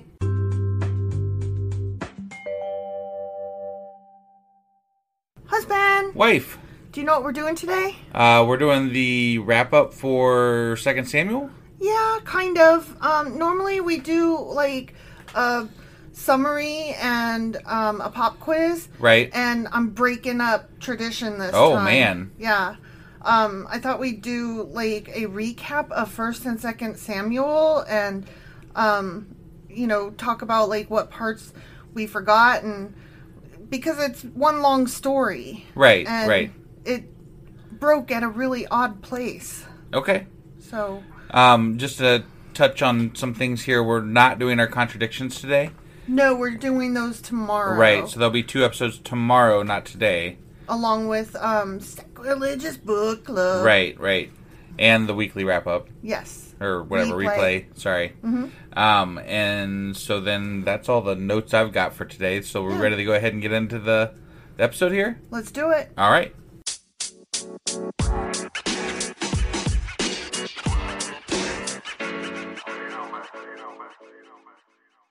Okay, so I know we did an intro to 1 Samuel, and then we did another intro to 2 Samuel. Yeah. And we got into some of the history of the books, but those were both forever ago. Right. So, just as a reminder, according to Jewish tradition, the book of Samuel, which is 1 Samuel and 2 Samuel. Right. It was broken into 2, but was originally one big long piece. And according to Jewish tradition, it was originally written by Samuel with additions by the prophets Gad and Nathan. Because obviously Samuel dies. Right. And A while back. But those 3 are considered prophets. Okay. Okay, so yeah. Samuel, because he was raised from the dead. Okay. And then Gad and Nathan. So Right. it's a big deal. Okay. And First Chronicles is which sorry, I was going through Sam King Khan, that's how I remember okay. this. 1st and 2nd Samuel, and then comes 1st and 2nd Kings, but when we get to 1st Chronicles, Yeah. it apparently is an account of David's reign. Okay. So I think I mentioned that before, but it's just worth repeating because it's all very confusing and Sure. and back and forthy. Yep. So just another reminder, Samuel was the final judge Right. Which, from the time period of the judges. From judges, right. Yeah. Right. Before the Age of Kings begins. And that's what this period is called, the Age of Kings. Okay. So, in Samuel's old age, he appoints his sons as judges. Right. But because of their corruption, the people ask for a king to rule over them. Only God and Samuel didn't like that very much. Well, apparently God was like, whatever, I guess. Okay. And Samuel was like, but that's dumb. And in spite of Samuel's misgivings, God directs Samuel to grant the people their wish. Right. But I still felt like he was like, you're going to regret this type thing. Yeah, but he also told them, it's stupid, but listen, as long as you guys behave, don't worship false idols and follow every single rule to the, to a T, you'll be fine. Yeah. But, of course, they don't. Right. So, of course, never. They're not. Right. Right. I mean, to be fair, nobody ever follows any rules to the, No. I mean, that's just saying, that's life. So. Yeah. Yeah. So God gives them Saul from the tribe of Benjamin, whom Samuel then anoints. A spear-throwing motherfucker. Spear-throwing motherfucker. Yeah. Saul, of course, disobeys Yahweh's instructions more than once. Yep. And his kingdom is in a constant state of war. Right. And it's just bad all the way around. Right. So Samuel rebukes Saul and tells him that God has now chosen another man to be king instead. Right. So God tells Samuel to anoint David, the youngest son of Jesse, as king. Right. Okay? And the summary that I was pulling from really managed to gloss over a lot of the discrepancies, and I'm sure. and they did it masterfully. Yeah. Because this is the way it's phrased. Saul becomes ill and David comes to play the harp for him. Saul takes a liking to David and David enters Saul's court as his armor bearer and harpist. Well, that's a nice way to put all that shit that happened. He was gonna be made king, but then he wasn't. But then he was. But then he was again. Right, yeah. Yeah. So, and not to mention, like, Saul was like, I'm going to kill you. I'm not going to kill you. I'm going to speed you. I'm going to kill you. I'm going to whatever. Yeah. Yeah, I'm fucking psychotic, Really interesting little wrap up there. Yeah. During a war against the Philistines, a champion named Goliath emerges. Mm-hmm. And David slings a stone into Goliath's forehead. Goliath dies. And David cuts off Goliath's head with Goliath's sword. Awesome. Goliath killer, who's not actually David, but whatever, it's David. Right, exactly. Saul becomes jealous of David after the Israelites start singing about how much more successful David is. Well, he did kill tens of thousands, and he only killed his thousands, so... Yep, you gotta kill more people, You gotta do it. Right. Yeah. So David joins the Philistines out of fear of Saul, but makes the Philistines believe he is attacking the Israelites. Right. I forgot all that. Yeah. Because it was so long ago. Right. Eventually, the Philistines go to war with the Israelites, and David goes with them. But meanwhile, Saul is growing increasingly anxious about the upcoming battle, but he can't get any words from God. Right. So that's when he visits the Witch of Endor. Yeah. And he contacts Samuel from beyond the grave. Right. Which is thereby makes Samuel a prophet. Sure. So Samuel reveals that the Philistines will win the battle, with Saul and his sons dying in the process. Right. So, if you trusted in that process, why would you even go to fucking battle? I wouldn't. Right. I wouldn't. I'd just be like, okay, you know what? I'm going to move to another land. Womp womp. Or I'm out, Yep. I'm done. Change of plan, guys. So, David can have the fucking land. Yep. I don't need all this. Right.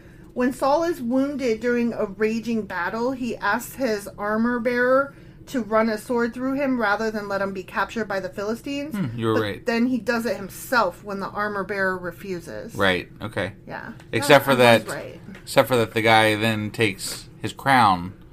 Remember, there's the Philistines find Saul and behead him, sending his head one way and his armor the other. And then when the citizens of Jabesh Gilead hear what has happened, they take Saul's body and perform funerary rites in their city. But don't you remember there was the guy that brought David Saul's head? I'm getting to that. Or that. crown, not his head, his crown. I'm getting to that. Okay. Yeah. that is actually the end of 1 Samuel. Okay. Okay? Yep. It seems like it was much shorter and more succinct than 2 Samuel, which is just crazy because it seemed awfully long when we were reading it. Yeah. Yeah. So David receives news from an Amalekite messenger that Saul and his sons are dead. David orders his death for having killed God's anointed. Got it. Okay? Yeah, So right. that's what happened. Right. So dude is like, I'm going to get prize, and isn't it great? Yeah. And David's like, not so much. Even Yeah. though he was trying to kill me, he was still God's anointed king. Right, but they also that's one of those contradictions that we Mm-hmm. came across because David says that he killed him, but it was actually like This according to the Amalekite Bible. guy. Well, no, the in the one part David or Saul fell on his own sword. Oh, right, and then right. when he goes to see David, David's like, "No, you killed him." And Yeah. it's like, well, I mean, did he though? Yeah, exactly. So it's all very confusing. right, But the whole reason that they make a point of saying that David was like, no, I can't ever kill Saul ever, even though he's trying to kill me, is because they're trying to make him out to be purposely righteous and justified to the crown.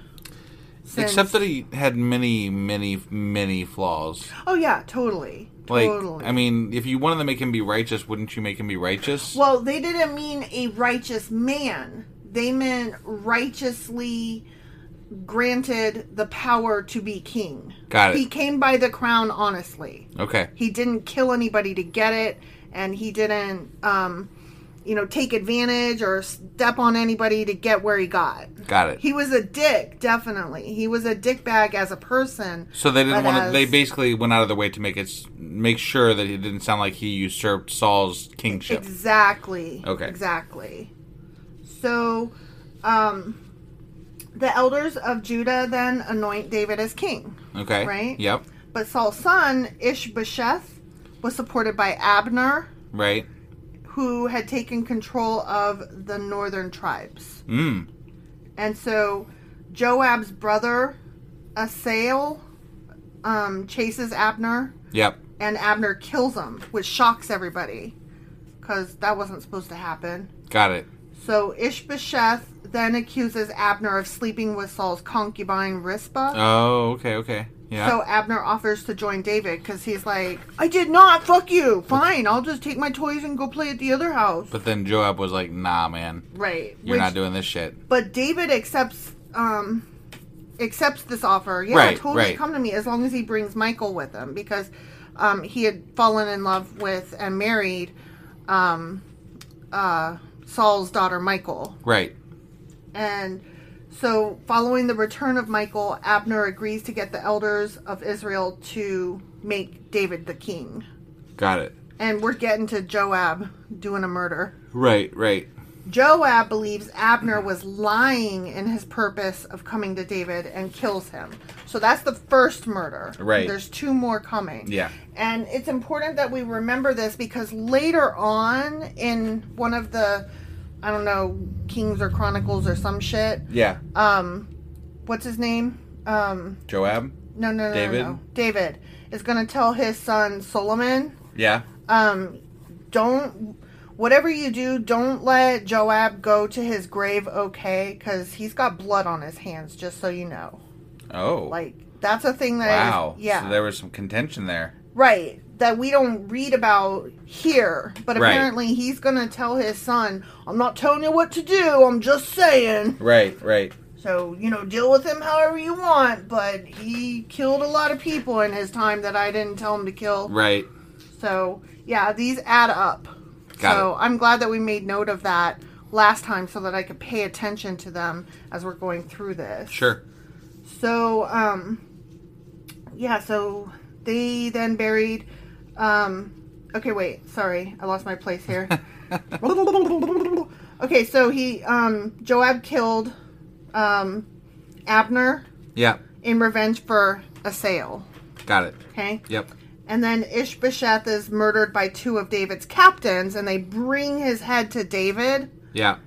hoping for a reward. Right. But David is like, fuck you, I didn't tell you to do that. And so he kills them for Right. having killed an innocent man. Because I think they killed him in his bed. Right. Or some shit like Yeah, that. yeah. And so Ishbosheth's head is then buried in Abner's tomb. Got it. I think these would make a really great movie, if I'm being honest. Yeah? Yeah. Like, this is interesting. Like, and it's hard for me to keep all the people straight because there's too many names. I don't really want these to be made into a movie, though, because, like, let's say it would Yeah. be taken, they would be a religious movie. Yeah, I and don't not want, like a historical movie. Yeah, I don't So, want that. I want, like, a really cool drama that I can follow and, like, understand the characters' motives, like some kind of a HBO or Netflix thing. Right. But not with, like, a Christian spin to try to, like, convince me, you know, oh, God, and the magic and blah, blah, blah. Like, I don't want that part. It would be really cool if we were, like, past Christianity. Yeah. Like, you know how we are with, like, you know, Zeus and the whole... Exactly. You know, like, we can look back and be like, yeah, let's have some fun stories with those things, right? Exactly. Like, we can make movies about the Greek gods and it's fine. Yeah. And you don't feel like there's some agenda Right. hidden there. Right. I don't need no Christian agenda in my dramas. Right. So, the only other surviving member of Ishbosheth's family is, do you remember? Is this Mephibosheth? Whatever his name is? Mephibosheth. Mephibosheth. Jonathan's disabled son. Right. And I think that it was Jonathan and David's son. Except that there was then 7 sons that they killed later. Well, they're not Ishbosheth's sons. They're his other, like, brothers' sons or whatever. Got it. And I just realized you said Jonathan and David's son, and that was funny, but I That didn't. was funny. Register it. Sorry. I know, you rolled right over it. Yeah. I think it's their baby. Right. Yeah. But he got dropped, so he's got crippled feet. Poor guy. Yeah. So David's anointed king of all Israel. Yay! He's Yay. the king. King is king. Right. So then David captures Jerusalem from the Jebusites and takes over the fortress of Zion. Yay. Okay. I guess that's good. Whatever. I mean, yeah. He didn't hold on to it very long, though. No. So, David then wants to bring the ark from Kiriath Jearim right. to Jerusalem. And so he puts it on a cart. Right, and that guy, like, you know, had to steady it Drops and then it. died. Yeah. He employs the priests Uzzah and Ahio to accompany it. And a grand procession with musical instruments is organized. But it comes to a sudden halt when the oxen stumble. Yeah. And then Uzzah touches the ark and dies, like you said. He Right. melts. Because God didn't want him to do that. Yeah. I think you said that he, like, punched God in the balls accidentally. Yeah, well, on that episode I did, yeah. Yeah. That would be funny. That would be funny. So David is afraid to take it any further. Yeah. And so he stores it with Obed-Edom. Right. And it stays there for 3 months. And that family gets nothing but blessings. So then David's like, phew, I guess we're safe to take it back to Jerusalem. Yeah, I'll take now. that from you now. Yeah. No more blessings for you guys. I want some Jeez. blessings. So as part of the ceremony bringing the ark into the city, David dances like a fucking loon. Right, and all the women are like, woo. Because he's swinging his dick around because Right. he's not wearing anything but his ephod.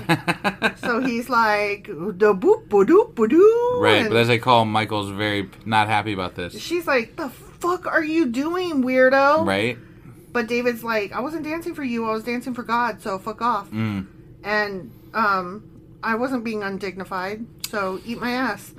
And then Michael never gets to have any kids after that. Right, yeah. May or may not be related to the fact that she was irritated. It may Right. or may not be that he decided not to fuck her because she made fun of him. Yeah. You yeah, know, who right, could know? Right. So David wishes to build a temple, saying that it's not cool that the Ark of God, that, you know, here's David living in a fucking palace, Yeah. you know, in a city of David named after him, God needs something similar. and God lives in a tent. Right. Which, I mean, that sounds right. I mean, God told them to build the fucking tent, so. Yeah. You know. Yeah. But then Nathan, a prophet, agrees. And he's like, yeah, that sounds right. But that night, Nathan has a dream in which God informs him that David should not build him a temple. Right. For 3 reasons. Do Okay. you remember the reasons? I do not. First of all, God never commanded it. So, you know, Right. he's like, it's none of your business. I Sure. never complained about it. You're the one with the fucking problem. Right. Ephod wiener dancer. Yeah.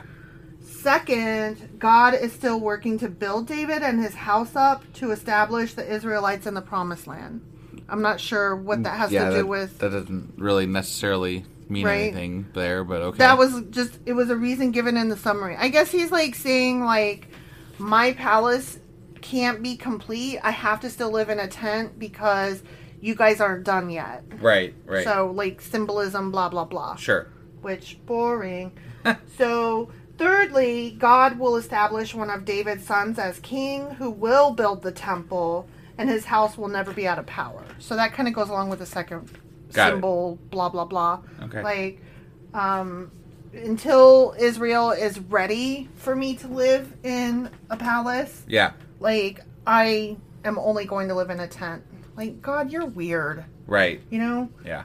So Nathan reports this to David, and then David prays to God, thanking him, and he's happy, yay. Sure.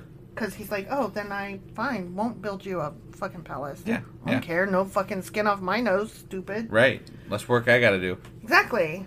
So then David asks around if anyone else from the house of Saul is still alive so he can show kindness to them in memory of Jonathan. Right.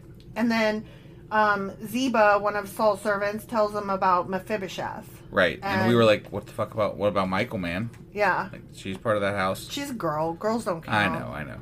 He wants to help a dude real bad. Yeah. Plus, he's in love with David, or with Jonathan. Sure. And so he was just hoping, like, to pass on his love of Jonathan to one of Jonathan's kids. Right.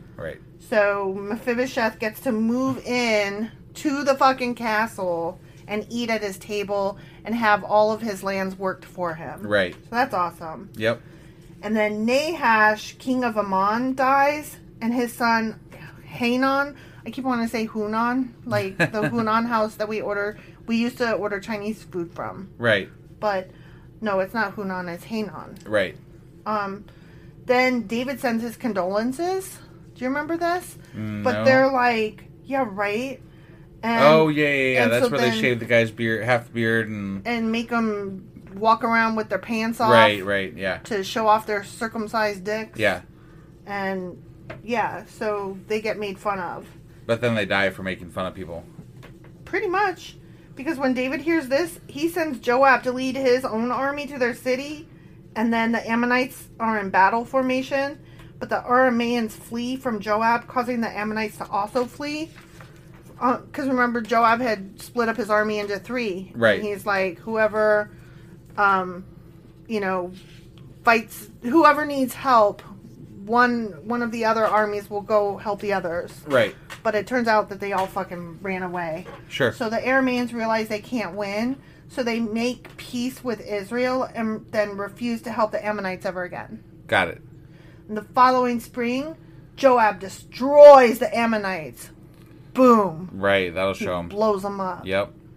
While Joab is off at war, David remains home in Jerusalem. And what does he do?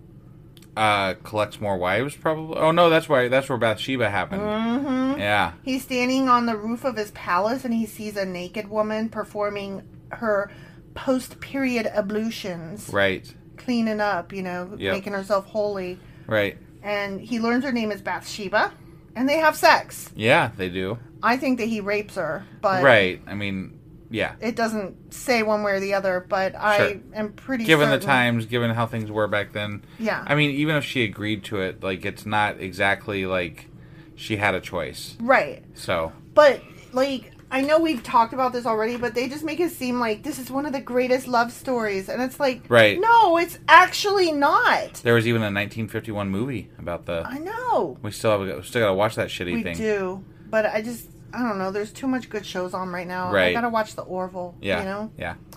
So, anyway, they have sex. And she becomes pregnant. Yep, she does. So... And David does not want to... disclose this information. Nope. He's like, I don't want to have a baby. So he recalls Bathsheba's husband Uriah. Right.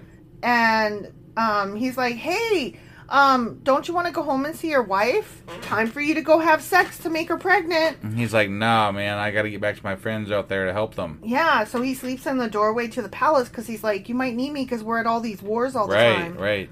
So then, in spite of inviting him to all these feasts and stuff, trying to get him drunk and... Multiple times. Uriah is he's a good man and a good husband because he's like, nope. Yep. He can't go home. I'm busy. I'm at war. Right. I'm working. Wouldn't be right. Yep. So then David deliberately sends Uriah on a suicide mission. Yeah. And David loses some of his best warriors in that mission. Yeah, that was really dumb. Yeah, but he got him killed. Yay! Right. Yay. So after Bathsheba has finished mourning Uriah, David marries her. And then she gives birth. Because, that's how that works. It's disgusting. Right.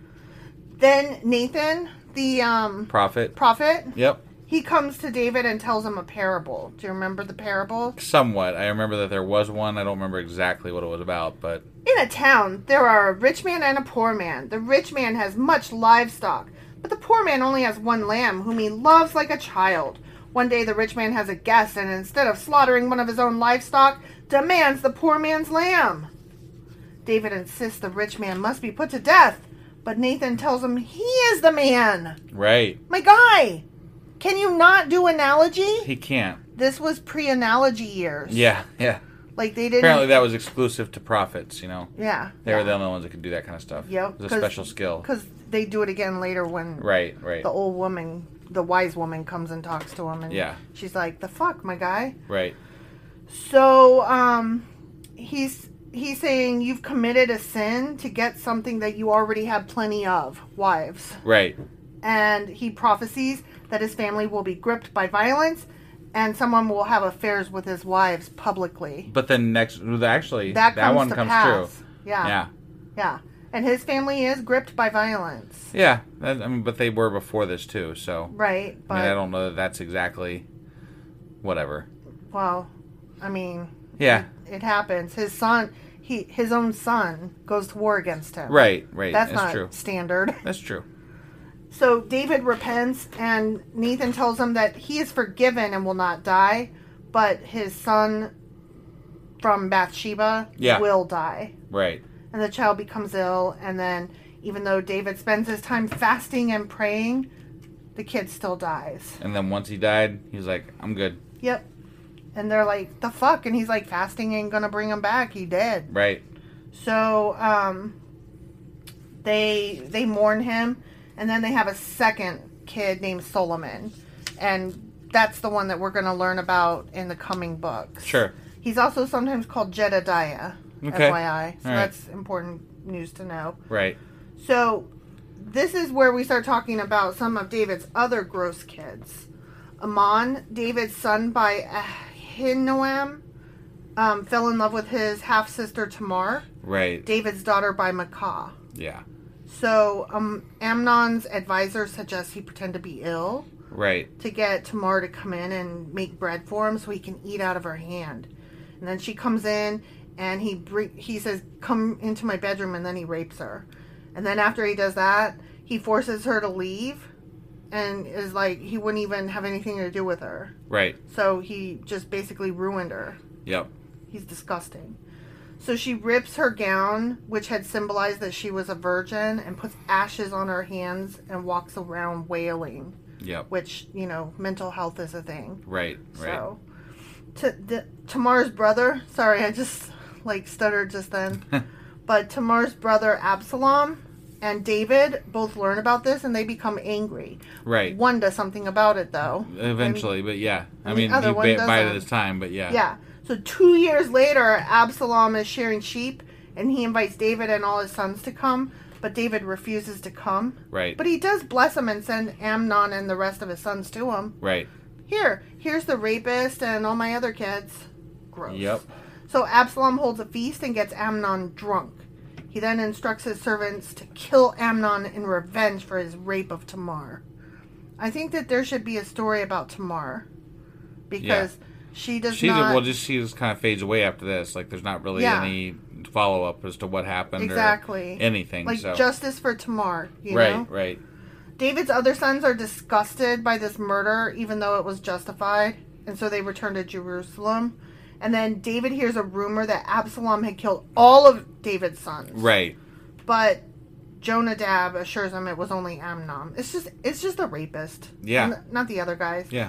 Meanwhile, Absalom goes to live with his grandfather for 3 fucking years. Because his dad is a piece of shit. Right. So David finishes mourning for Amnon, and then he considers visiting Absalom. He considers that. I don't even remember him considering visiting. I remember he thought about it. He Joab missed asking him. to come back. He misses him. Right. Joab knows okay, he there misses was him. that okay. So Joab wants to help David. Yep. And he tells a wise woman to travel. Here's where we get to the second parable. Yeah. Pretending to be in mourning and speak to the king. The woman tells a story about her 2 sons, one of whom was killed, and the other whose death is now being called for, blah, blah, blah. I don't know, whatever. Right. And so David agrees to issue a decree ensuring that her son is not killed. But then the woman turns this back on David and asks, why then are you not forgiving your own son? Right, David. Come on, man. Analogy, my guy. Yeah. And so then she admits that Joab put her up to this, and David agrees to allow Absalom back into Jerusalem. But he's not going to let him visit him. But he insists he does not come to the palace. Right. You remember so much of this. Like, I did not remember this until I was going back through it. You're good. Absalom becomes popular in Jerusalem due to his great looks, because he's beautiful. Had that beautiful hair, and that like cut off like 25 pounds of it at one point. Yeah, For something. I don't remember what that was for, but I don't either, but something. Who cares? Yeah. Who the fuck has 25 pounds of hair? Not it. I just was, that's crazy. Not it. 2 years pass without Absalom being recalled to court, and all this time he's getting pissed. Right. So when Joab refuses to help him, Absalom sets Joab's field on fire. Yeah. And that gets Joab's attention. Yep. So then finally, Absalom manages to convince him to persuade David to allow him to come to court. Yep. So they go to court. Right. Absalom then begins campaigning. Because he's like, it's too bad there's nobody good to listen to you, huh? Yeah. No, he's setting up for war here. Yeah, he's like really... Or he's setting up to take over his job. He's attacking morale. Right. Is what he's doing. He's campaigning to become a judge by waiting outside the city gate, and he listens to the concerns of the people and pretends that there's nobody to hear him, and he's like, too bad. Right. He also embraces anybody who bows to him, but he's like, no, don't bow to me, I'm nothing. And so he's playing like... the people's card. The people card, yeah. Like the populist. Right. So 4 years pass, and Absalom hatches a plan to get the tribes of Israel to proclaim him king. Mm-hmm. David is told of the increasing support for Absalom, and he decides to flee to Jerusalem. And he takes with him all his wives, except for 10 concubines. Right. That he leaves behind. Yeah. And which then was they'll stupid. They'll get done. raped on a roof. So, and here we go. Ahithophel suggests Absalom sleeps with David's concubines. Yeah. Just to be a dick. Right. And Absalom pitches a tent. Yeah, he does. On the palace roof. And he does it in view of all the Israelites. Because he nasty. Right. David, and that thereby, fulfills Nathan's prophecy. Yeah. David intends to come into battle with his men. But his generals are like, no. So he stays at the city and instructs his generals to be gentle with Absalom. But that is not what happened. Not at all. Though they could have spared him. They could have. Except for Joab. Joab was like, nah, not happening. Yeah. So the battle is a victory for David. And as Absalom meets David's men, he passes under a tree. And his long hair gets caught in the tree. That fucking hair. And he is hanged. Joab gets word of this, finds him, and plunges 3 javelins into his fucking heart. Yep. Killing him. So that's death number 2. Right. And Joab declares the battle over and buries Absalom. Yep. When David learns the news of his victories and of his son's death, he begins to mourn, wishing he had died instead of Absalom. This prompts his men to start mourning as well. And then Joab's like, the fuck, this is not cool. Right. So he points out that the battle has saved not only David's life, but the lives of the rest of his wives and concubines. Yep. And he's like, this is humiliating. Stop crying over people that are fighting you and start worrying about people that are fighting for you. Yeah, exactly. So David agrees, and he comes out and he encourages his guys. Yep. So given the sudden change in situation, the elders of Israel begin to argue about what to do next. They don't know. Yeah. Because what are you going to do? We're not used to not fighting. Yeah. So David convinces the elders of Judah to escort him back to Jerusalem. Mm-hmm. And then a scuffle breaks out, because of course it does. Because they're like, why do they get to escort you? Yeah, that was ridiculous. And so in attempting to resolve the issue, a Benjaminite named Sheba, son of Bichri, launches a rebellion against David because we just got out of one of those. Right. And so all the tribes except Judah get into this. Right. So David puts the 10 concubines who were left behind into a guarded house and gives them pensions, but he doesn't sleep with them because they're gross now. They got raped. Right. So he allows them to live the rest of their lives as widows. Yeah, how nice of him. Yeah. Rolling my eyes, sorry. I know. I know you guys can't see that, so. Yeah. That's like that /S for sarcasm. Right. He then begins to sort out a defense against Sheba. He tells Amasa, the general, to amass an army. That he wishes to replace Joab. Yep. Yeah, he tells him to go get an army together. Yeah. To summon the Judahite troops. I guess you could see some of the contention between David and Joab at this point because he's trying to replace him. Yeah. So. Well, that's what I'm saying. When we were going over why did Joab just murder this guy out of nowhere? It wasn't out of nowhere. And I had sympathy for Joab. Yeah. You know, it's not cool what's happening. Right, but also there might be some, like, he might be just trying to secure, like, Joab might be just trying to keep his job, too. He is. He definitely is. But he's also trying to protect the king, you know, and the kingdom. Right. And he can't do that if he's not in that position. Right. So, some of it, yes, is selfish, but I think some of it is also for the greater good, you know? Sure. I don't know. People will do some crazy things and they'll justify it to hold on to their shit. Right. So, anyway, David tells Amasa to go get those troops together within 3 days, but he fails. So then David tells Abishai and Joab to start pursuing Sheba, and they effectively put down the rebellion before it has even begun. But Amasa goes to meet Joab, and Joab stabs him in the stomach, killing him. As I recall, they didn't even have to put down a rebellion because the fucking lady was like, "Hey, hold on a second. We'll toss his fucking head over the tower thing." Yeah, so they begin to lay siege to Sheba's stronghold, but like you said, a wise woman is like, "Why do you want to destroy the city? That's mean." Right. And Joab's like, "We don't want to destroy the city. We just want Sheba." Right. So the wise woman cuts off his head and throws it to him from the city walls. Yep. That ended the siege, like you said. So 2 Samuel then concludes with 4 chapters that are weird and stupid. Yes, they were. And they lie outside the chronological succession narrative of Saul and David. Yeah. And this is a narrative that will continue in the Book of Kings. Okay. So this is not going to get better. Got it. FYI. And that's why when I read that, I was like, oh, we need to do a summary recap then if we're not done yet with all these fucking people. Right. So chapter 21 is where we start going into weirdo land. And it's the story of the 3-year-long famine that takes place at the start of David's reign. And God explains it's a punishment for Saul's genocide of the Gibeonites. Right. And Israel was supposed to have spared them, but Saul had massacred them. Yeah.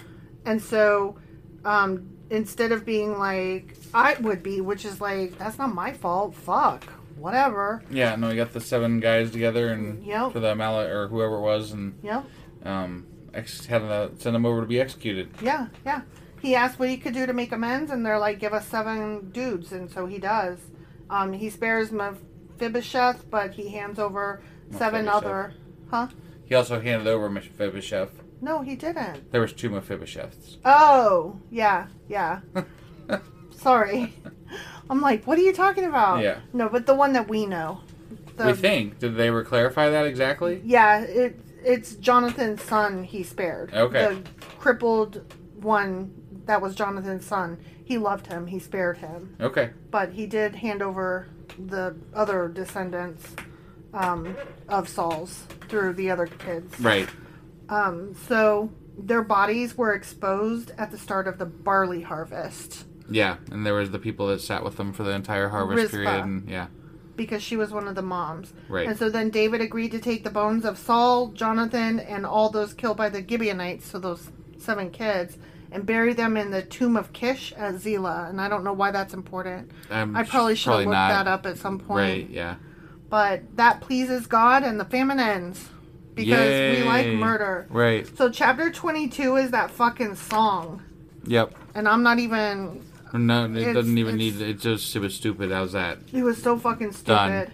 And then chapter 23 is David's last words, in which he expresses gladness at the goodness of his house. Right. And it tells the stories of his mighty warriors and the guys known as the 30. The 3 and then the 30. Yeah. And then chapter 24 tells the story of more calamities on Israel, where God is angry once again at Israel. Right. And instructs David to take a census. And Joab has reservations, but it ultimately relents. And then when the results come in, David's like, what the fuck? Oh no, I did bad and wrong. And he begs God for mercy. Yeah. And this is where Gad the prophet, like, I don't know what happened to Nathan, but now we got Gad. Right. He offers David 3 choices of punishment. Either 3 years of plague, 3 months of pursuit by enemies, or 3 days of plague. Right. So famine, war, plague. And he chooses the plague. Yep. And 70,000 people die. Right. Because that makes perfect fucking sense. In no way whatsoever. Right. And so, after 3 days, the angel of death reaches Jerusalem. And he's on the threshing floor of a man named Araunah, the Jebusite. Yep. And God tells him to stop. And David's horrified, arguing that it should be him and his family that are punished. Right. And so he buys the land, builds an altar, and stops the plague.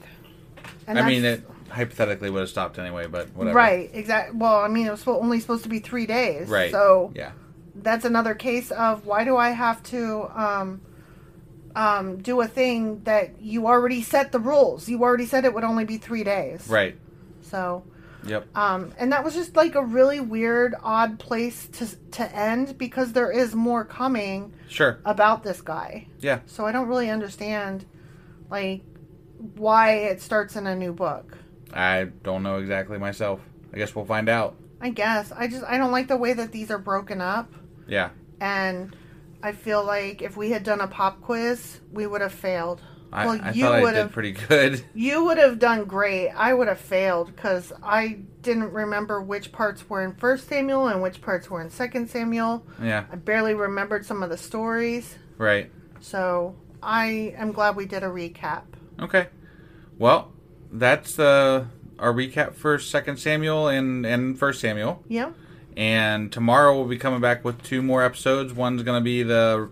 You're always wrong. The contradictions. You're always wrong. And the other one will be the... Sacrilegious Book Club. That one. All right. We'll see you guys tomorrow. Bye. Bye.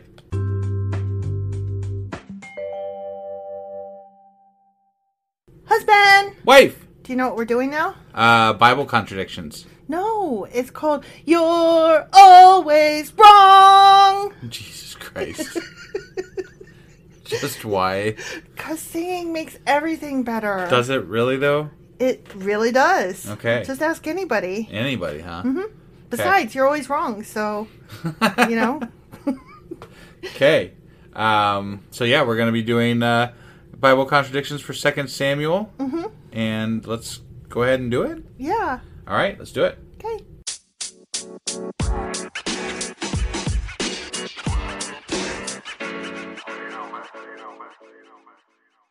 Okay, so let's just jump right into this 2 Samuel discrepancies and contradictions. Yeah, okay. So, how did Saul die? Saul died, I don't remember. Didn't he die in a chair? No, that was somebody else. That was Sam. Shit. Saul. There's so many people that die in the Bible. Wait, oh, that's right. He fell on a sword, but no, somebody else decapitated him. You have to pick one. But you have to pick one. I go with he fell on a sword. Okay, so you're right. He committed suicide. Right. In 1 Samuel chapter 31, verses 4 through 6, somewhere thereabouts, he says, "Therefore Saul took a sword and fell upon it, so Saul died." Right. But you're always wrong, because not only did he commit suicide, it was also an Amalekite, the Philistines, and God, depending. Holy shit. That's Yeah. a lot of fucking, like, I mean, I was all kinds of wrong. Yeah. And right. And right. So, but that was 1 Samuel, right? Yeah. In 2 Samuel chapter 1, verses 8 through 10, it says something like, "And he, Saul, said unto me, Who art thou? And I answered him, I am an Amalekite. He said unto me again, Stand, I pray thee, upon me and slay me. So I stood upon him and I slew him." Ah. So this dude says, "I'm an Amalekite." He says this to David. Right, right. Yeah. "I'm an Amalekite and I killed him." Right. But then also in 2 Samuel chapter 21, verse 12, it was the Philistines. The Philistines had slain Saul. Huh. And then Jesus. in 1 Chronicles, which we haven't got to yet. Yeah, but okay. But we're approaching the Kings and the But Chronicles. just to add to the ridiculousness of how many people killed Saul. Yeah, it was God. In 1 Chronicles chapter 10, verse 14. "So Saul died for his transgression, which he committed against the Lord, even against the word of the Lord, which he kept not, and also for asking counsel of one that had a familiar spirit," the witch of Endor, right, "to inquire of it, and inquired not of the Lord. Therefore he slew him, and turned the kingdom unto David the son of Jesse." Interesting. So that one's kind of questionable because God slew him, Yeah. but using other people. Right, Either right. the Philistines and Amalekite or even suicide. himself. Yeah. Right. So you're wrong. Okay. Okay. All right, fine. Number 2. Did all of Saul's family die with him? Yes or no? No. No. You are right. In 2 Samuel chapter 2, verses 1 through 7, thereabouts, it goes on, "Your master Saul is dead, but Abner took Ishbosheth, the son of Saul, and brought him over to Mahanaim and made him king." And then also in 2 Samuel chapter 21, verses 1 through 14, Yeah. says something like, "The king took the 2 sons of Rizpah, the daughter of Aiah, whom she bare unto Saul, and the 5 sons of Michal, the daughter of Saul, and he delivered them into the hands of the Gibeonites, and they hanged them in the hill before the Lord. Right. And they fell all 7 together and were put to death." So no. And that's also All not of- even mentioning Michael. Right. Well, it Not did really. actually, Well, but okay. I'm going to get to that in a minute. Okay. Okay. So no, all of Saul's family did not die with him, but guess what? But they did. You're always wrong. Right. Because also, yes, all of Saul's family did die with him. In 1 Chronicles, which again we haven't got to yet, Okay. chapter 10, verse 6, "So Saul died, and his 3 sons, and all of his house died together." The end. Well, they kind of said that. I thought they said that also in 1 Samuel. I thought they did too, but I didn't see that listed on the site I was Got using. it. So, But it seemed like they did, though. but I 'cause- didn't want to go. I don't know. I was busy. I had a lot to look up. So Right, okay. They probably did. Sure. Okay. Yeah. So here we go. Number 3. How many Philistine foreskins did David buy his first wife Michal with? 100 or 200? Which one? 200. 200. You're right. Because in 1 Samuel chapter 18, verse 27, it says, "Wherefore David arose and went, he and his men, and slew of the Philistines 200 men. And David brought their foreskins, and they gave them in full tale to the king, that he might be the king's son-in-law. And Saul gave him Michal his daughter to wife." Yeah. Okay? But also, guess what? I'm wrong. You're always wrong. Fuck. It was 100. Because in 2 Samuel chapter 3, verse 14, it says, "And David sent messengers to Ishbosheth, Saul's son, saying, Deliver me my wife Michal, which I espoused to me for an 100 foreskins of the Philistines." And we Right. called that one out at the time. Yeah, we did. Yeah. I was like, 'cause- nah, he got 200, man. Okay, so number 4. When did Absalom rebel against David? Here's your choices. Ready? Okay, I'm ready. After 40 years or less than 40 years? Did you say 40 years? When did Absalom rebel against David? After or less than 40 years? Less than. That's what you would 40? think, right? Yeah.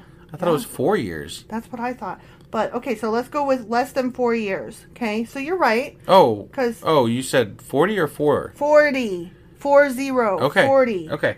Okay, so you're right. Less than 40 years, because David only ruled for a total of 40 years, right? Right, yeah. Yeah. In 2 Samuel chapter 5, verse 4, it says David was 30 years old when he began to reign, and he reigned 40 years. Okay, So, right, yeah. Yeah, that makes sense. But guess what? What? You're always wrong. But we can't be if you only ruled. Okay. No. Okay. You just don't know. All right, You don't know. The apparently. Bible can have it both ways. Yeah. Because in 2 Samuel chapter 15, verses 7 through 10, it says, "And it came to pass after 40 years that Absalom said unto the king, I pray thee, let me go and pay my vow, which I have vowed unto the Lord in Hebron. But Absalom sent spies throughout all the tribes of Israel, saying, As soon as ye hear the sound of the trumpet, then ye shall say, Absalom reigneth in Hebron." So Okay. he either waited 40 years or he didn't. I'm going to go with didn't. I would think didn't as well, because Right. David only ruled for 40 years. Right. But, So that makes no sense. right. But, the Bible Unless says... unless they're counting like his 40 years, like he was born and then waited until he was 40 to do it. Like he waited until he was 40. That's 40 years. Well, I So, just don't know about all that. I'm just saying. But I'm just trying to help the apologist, Bible, the apologist. Yeah. Okay. So. Yeah. Well, the Bible's never wrong. It has it both ways, always. Yeah. Okay, number 5. How long was the Ark of the Covenant at Abinadab's house? 3 months. 20 years or more What? more than 40 years. What? Not the time when they were like, "Oh shit!" Oh. Not that time. Not the time that it killed Uzzah. I'm going to go with 20 because it had to be within David's reign. Right? So, like, I would think that it wouldn't be the whole fucking time. Exactly, like, right? Yeah. So, you're right. It was 20 years because in 1 Samuel chapter 7, verses 1 and 2, it says, "For it was 20 years, and all the house of Israel lamented after the Lord." And that was before Saul was made king even. Got it. Okay. Yeah, so 20 years, right? Yeah. But you're always wrong. Awesome. It was more than 40 years also. Because Wow. Saul, David's predecessor, was king for 40 years. So the ark must have been at Abinadab's house for more than 40 years, since it was taken to Abinadab's house before Saul became king and remained there until David succeeded him. Interesting. And in 2 Samuel chapter 6, verses 2 and 3, it says, "And David arose to bring up thence the ark of God, and they set the ark of God upon a new cart and brought it out of the house of Abinadab that was in Gibeah." Interesting. Yeah, we didn't catch that one. No, we didn't. Because it's math. But yeah, it's obscure. I mean, Yeah. it's not obscure. It's right there. But I mean, like, it would require you to like remember exact times and Yeah. things that happen exactly. And that's what the internet is for. Right. Yeah. So this is fun. It is. Okay, number 6. Okay. Is dancing a sin? Yes or no? Oh, I mean, David danced, so I'm going to go with no. No. Okay. You are right. It's not a sin. Okay. Because first, let's go way back into Exodus. Miriam and the Israelite women danced to celebrate the drowning of Pharaoh's army. Right. Remember that? Yeah. Miriam, in Exodus chapter 15, verses 20 and 21, "And Miriam, the prophetess, the sister of Aaron, took a timbrel in her hand, and all the women went out after her with timbrels and with dances.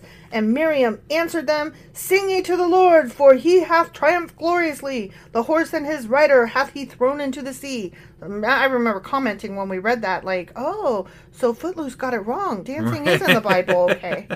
Then there was also David killed Goliath, and the women danced in every city of Israel. Right. In 1 Samuel chapter 18, verses 6 through 7, Saul hath slain his thousands and David his 10,000s. Right. That's what they were singing. Yeah. Yeah. And then also, as you pointed out, David danced half naked in front of God, which God loved. Right. In 2 Samuel chapter 6, verse 14, Yeah. "And David danced before the Lord with all his might, shaking his ding-dong back and forth." Yep. Because all he wore was his fucking ephod. Right? Yeah. So, no. Dancing is not a sin. But guess what? It is. You're always wrong. Okay. Because, yes, dancing is absolutely a sin. When Moses returned from Mount Sinai and found the people dancing around a golden calf, he and God went on a murderous rampage. But I thought that was because of the golden calf. That's what I thought too. So that one was questionable. Okay. But there were a few other places, but they were way out of our reach that we haven't read. Like, Oh, okay. I don't mind stretching into Kings and Chronicles a little bit because that's still part of the same story that we're reading. But there were so many other ones. But I just wanted. Okay. I just wanted that. So one apparently because- later dancing becomes taboo. Apparently God at some point's like, these people really can't dance. I'm just going to make this like against the rules. So someday white people are going to take over religion, Right. and white man cannot dance. yeah. Let's let's just just not. this one right now. Yeah. I don't blame them. Right. That's fair. Yeah. So, number 7. How many children did Michal, David's first wife, have? None. None or 5? What? None or 5. Oh, wait. Oh, hold on. She was... Oh, because some of the people that they killed were Michael's sons. Maybe. I think. None or 5. Hypothetically, though, they said that she had none. Pick an answer. I mean, none or 5. I have to go with none because the 5 that came was out so of like... straight, yeah. Right, yeah. Yeah. In 2 Samuel chapter 6, verses 20 through 23, somewhere thereabouts, it says, Therefore Michal, the daughter of Saul, had no child unto the day of her death. Right. Because she had made fun of David and was like, stop dancing, you look so fucking stupid. Well, but, yeah, So, okay. All right, yeah. Right? So yeah. none. Right. Okay. So, but you're always wrong. Of course. Okay. Because, and then 2 Samuel chapter 21, verses 1 through 14. Yeah. Okay, this gets a little confusing. Okay? The king took the 2 sons of Rizpah, the daughter of Aiah, right, whom she bore unto Saul, right. Armani and Mephibosheth, not the Mephibosheth that was crippled. That was Jonathan's son, not that guy. So those 2 guys and the 5 sons of Michal, the daughter of Saul. And he delivered them into the hands of the Gibeonites, and they hanged them in the hill before the Lord. And after that, God was entreated for the land. Now remember, Michal was married to another person for a while. No? No. Okay. Here we go. Here's what this is about. Okay. In the interpretation that we read, it did not say Michal, because we would have been like, excuse me, what? Right. In the interpretation that we read, it says Merab. Ah. And I looked, and it really depends on which interpretation you read. Interesting. Yeah. And I'm like, huh. Excuse me, who the fuck is Merab? Right, yeah, I don't, yeah. And did somebody just take it upon themselves to just, you know what? It says Michal didn't have any. Let's just put a different name that starts with M. Nobody will notice. Right. But the interwebs noticed. Yeah, okay? yeah. They noticed. Right. And so they were like, no. It said they took the 5 sons of Michal. Okay. But Michal didn't have any. Right. So did Michal have 0 or 5? Right, yeah. So, but you know what? You could be right. Maybe it was 5 that she had with her previous guy. Right. While she was waiting around I'm for, just saying. What's his butt to come and get her. Right. You know? I mean, that's the only thing I could see as a possibility. Sure, I'll buy that. You know Yeah. what? I'll accept that. I'll Right. allow it. Okay. Maybe you're not always wrong. Right. Okay? I mean, but the Bible's always but I'm definitely wrong. at the most half right. Yeah. So. Yeah, and it's not your fault. Right, yeah. Yeah. Okay, number 8, last question. Okay. Okay? Yeah. How many sons did Absalom have? 3 or none? Oh, Absalom. I don't recall him having any, actually. I recalled him having some because, remember, his brother had raped his sister. Yeah. And then so Absalom killed his brother Amon or whatever. And, he did have a family. And then That's he right. had a family, yeah, right? that's that right. he wasn't allowed to see No, while he went you're and right. hid. You're right. Yep. Yeah. So he did have some. He did yes. have some, right? Okay, yeah. So 3, okay? And in 2 Samuel chapter 14, verse 27, it says, And unto Absalom there were born 3 sons. Right, okay. Which, yeah, he missed them while he was hiding out at Grandpa's. Sure. And then, he came back and was happy because he got to spend time with his family. Right. But then in 2 Samuel chapter 18, verse 18, Now Absalom said, I have not son to keep my name in remembrance. So he had 3 sons, but then literally 4 chapters later it says, just kidding, he had none. Interesting. Yeah. Yeah, that's really weird. That's very weird. Yeah. Now, before we go, you will notice that I mentioned that there were some contradictions that we haven't actually reached yet in Chronicles and Kings. Sure. Right? Yeah. And I allowed them because we are getting into Kings and Chronicles. Right. Right? Right. I want to point out that the ones that I drew were only the most relevant that I felt I could get away with. Sure. Having said that, oh my God, the next 4 chapters of 1st and 2nd Kings and then 1st and 2nd Chronicles, Yeah. we are going to find so fucking many discrepancies. Yeah. So that is another reason I allowed them, because I wanted to be able to say that and to point out that Jesus Christ, they will rain upon us so many contradictions. Is it like, is there as many contradictions as there are sands in the beach? Probably, and Stars in the Sky. Yeah.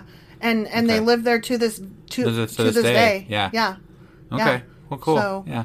that thus ends this episode of You're Always Wrong.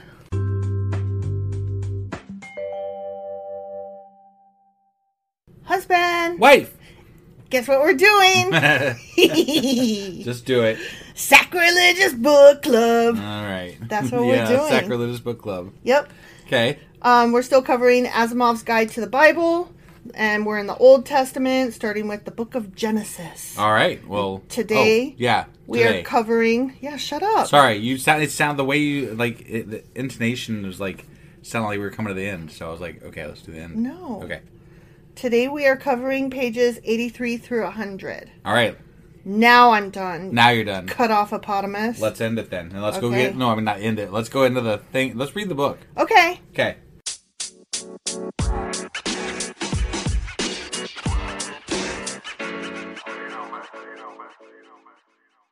Now, something else that I wish that I had said in the intro, but you were so impatient, and so I had to hurry up and just get it done. Yeah. Anyways, there's only one more section after this Only one more section of Genesis. Oh, I was Yeah. like, we didn't finish the book that fast. I know. No, we didn't. Okay. But the next section is pages 100 to 117. Yeah. And that's the last section that he covers of Genesis. And I'm very excited about that because did I mention that some of it's a slog? Right. Yeah. Well, I mean, it's not going to be less of a slog when we get into the ark building and shit like that. Shut your so. face. Because I'm just excited because forward motion, you know? Right. It means something. Finish something or almost finish something. Yeah. Okay. So today we are starting on page 83 of Asimov's Guide to the Bible. Okay. The Old Testament. Yep. With Moab and Ammon. Okay. Okay. Yep. Do you remember who those guys are? No.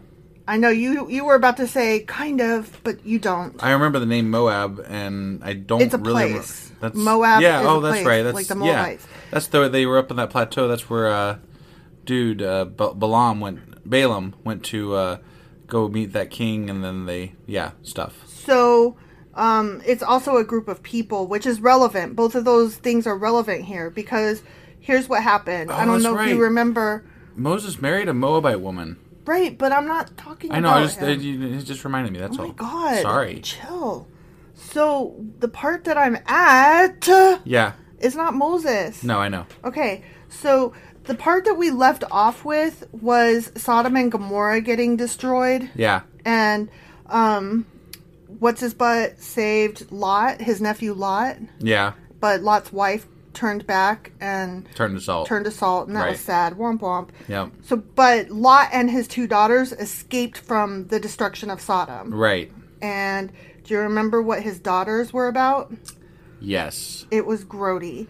They thought that the destruction was not just there, but that it was universal. So they literally thought that was the end of the world. They were the only possible mothers of future humanity. And that's the only forgivable thing that it can even start to try to put to what they did, which is get their father Lot drunk and then hump him. Right. And then they both gave birth to the nation of the Moabites and the Ammonites. Yeah.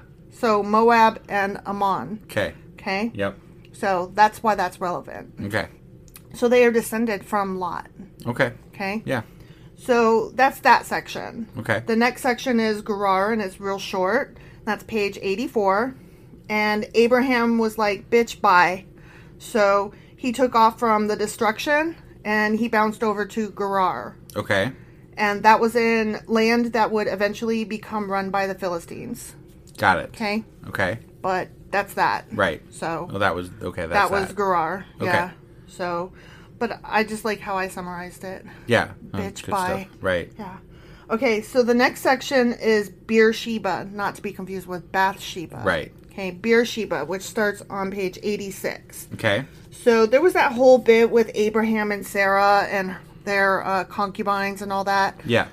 You know, where he had her servant and his servant, and he married all of them. Right. and had 1 million babies and Yeah. whatever. So Abraham and Sarah gave birth to Isaac. Right. And because of that, they cast out, at Sarah's insistence, they cast out Hagar and Ishmael. Right, which I thought was really shitty. It was. But we'll come back to that in a little bit. Okay. So water supplies mark the importance of a place. Obviously, because they were all about the fucking wells. Yes, exactly. Well, they lived in an arid desert, so Right. it was very important to establish those. So when Abraham set up a well and established ownership of it with the king of Gerar, that was considered the founding of the town of Beersheba. Got it. So he So all set it that takes up. to found a town is a well. Well, no, he bought the land. He bought the land and then set up the well. Got it. And so by owning the land and then setting up a well, that establishes a town. It's not just, you have to have local agreement that area belongs to you. You can't just set up a well, and it's not like putting the flag on the moon and saying that belongs to the U.S. now. Bye. Right. So a reliable well obviously is essential for permanent communities, and as you pointed out, that's why Genesis goes on and on about the tradition of digging wells. Yeah, I got sick of hearing about fucking wells. So did I. But it makes sense why they would think it's important. Right.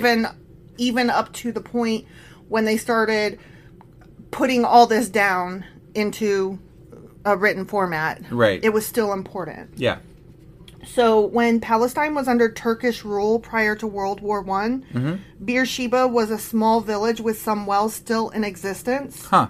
The largest of which was called the Well of Abraham. Wow. Yeah. Now, that may or may not be the well that Abraham set up. But it's kind of cool. It is kind of cool, but this is even more like, I don't know if it's cool, but interesting.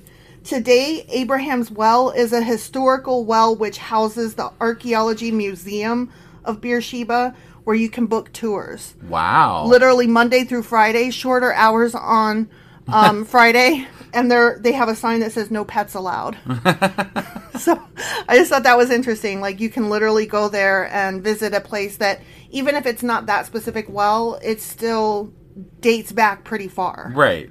And that's just cool. And there's some sense that it could be If at least it's not- related to Abraham's well. Right. If it's not specifically Abraham's well, it's still in the right neighborhood. Right. And that in itself is cool. Yeah. So that's that section.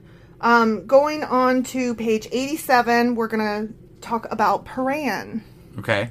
Now, remember we said Ishmael and Hagar took off? Yep. Well, they got kicked out. But Right. when they got kicked out, they took off for Paran, and he took an Egyptian wife.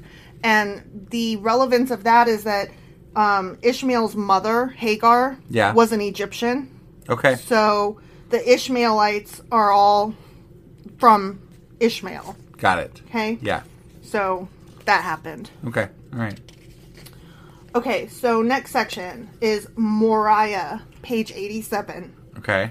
And this is where Abraham almost offered up his long-awaited son Isaac as a human sacrifice. Yeah, that was bullshit. It was bullshit.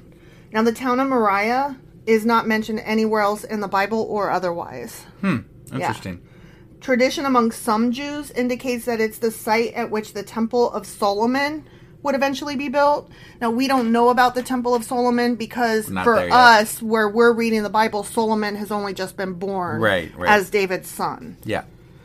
So that is also referred to as Zion in most biblical references. So some people are like, oh, I wonder if, but it's not very likely based on history and geography. Sure. All that.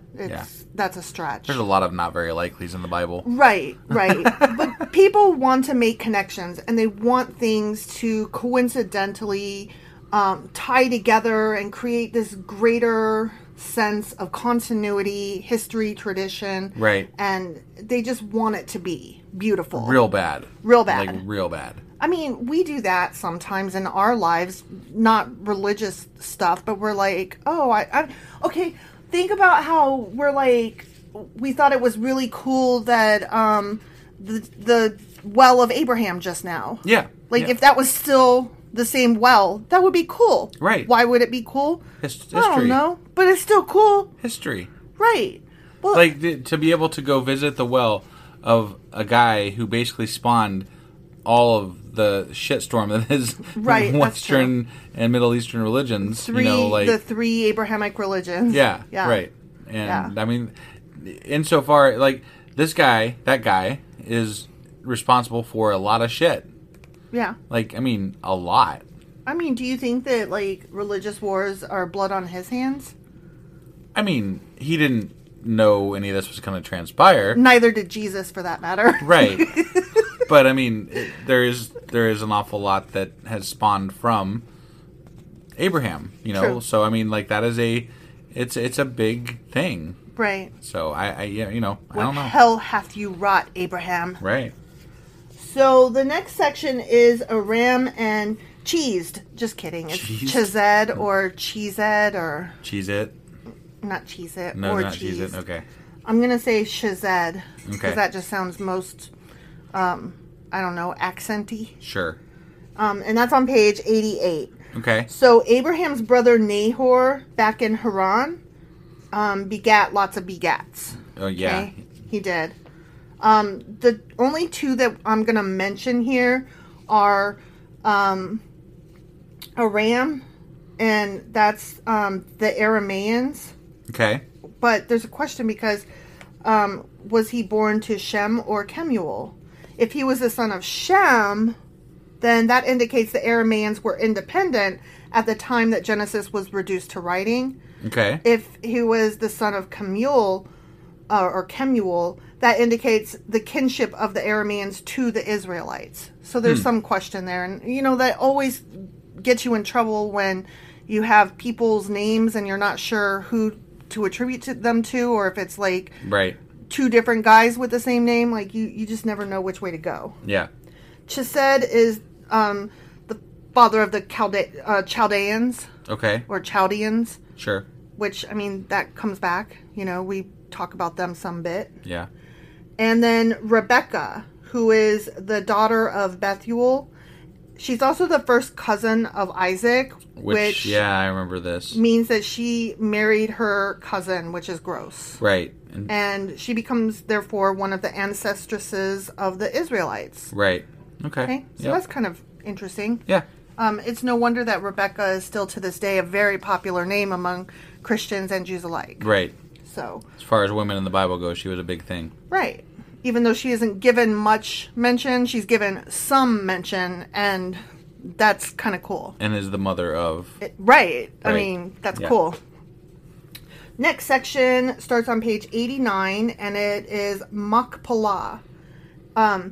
Abraham... Sounds like a Klingon dish. It really does. Machpelah. Right. Yeah. Abraham and Sarah move back to Hebron, right? Uh-huh. So they're going along, and then Sarah eventually dies, of course. That's sad. Abraham purchases the burial plot from the local Hittites. For a certain amount of silver. Mm-hmm. And then that's where he is eventually buried too, along with his son and his son Isaac and Isaac's son and wife. Right. So there's like this whole bunch of people that got buried there, Yeah. Traditionally, the site of this cave has been located and is enclosed in fortress-like stone walls, the enclosure of which is called Haram, which means the forbidden place, and a mosque is present there. So they know where this place is? Traditionally. We think. That means... Oh, so like they think they know the place, but they're not like 100% sure. Yeah. And clearly not enough archaeology has been done on that site, and there's a mosque there now. At least as of 1967. Right. 68. This book came out in 68. That's why I. Yeah.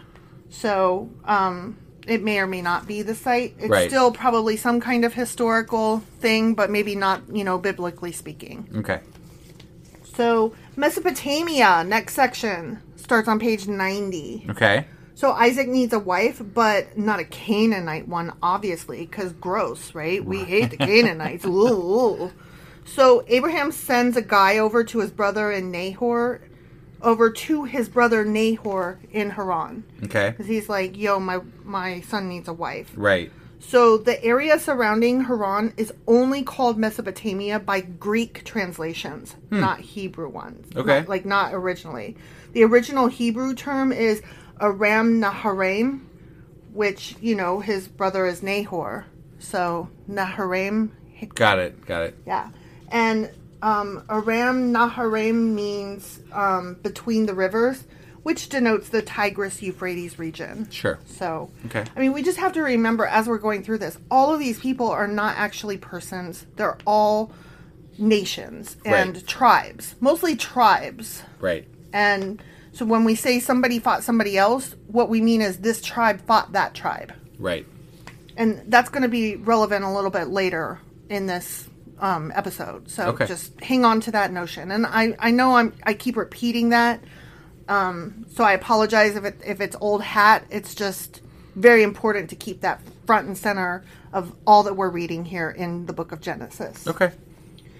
Currently, and when I say currently, I mean as of the time that Asimov wrote this, which, as you pointed out, is 1968. Right. It's referred to via the native name of the land, which is Iraq. Okay. And Iraq does not actually, or at least it didn't at this time, house Haran within its borders. It's like right outside. Got it.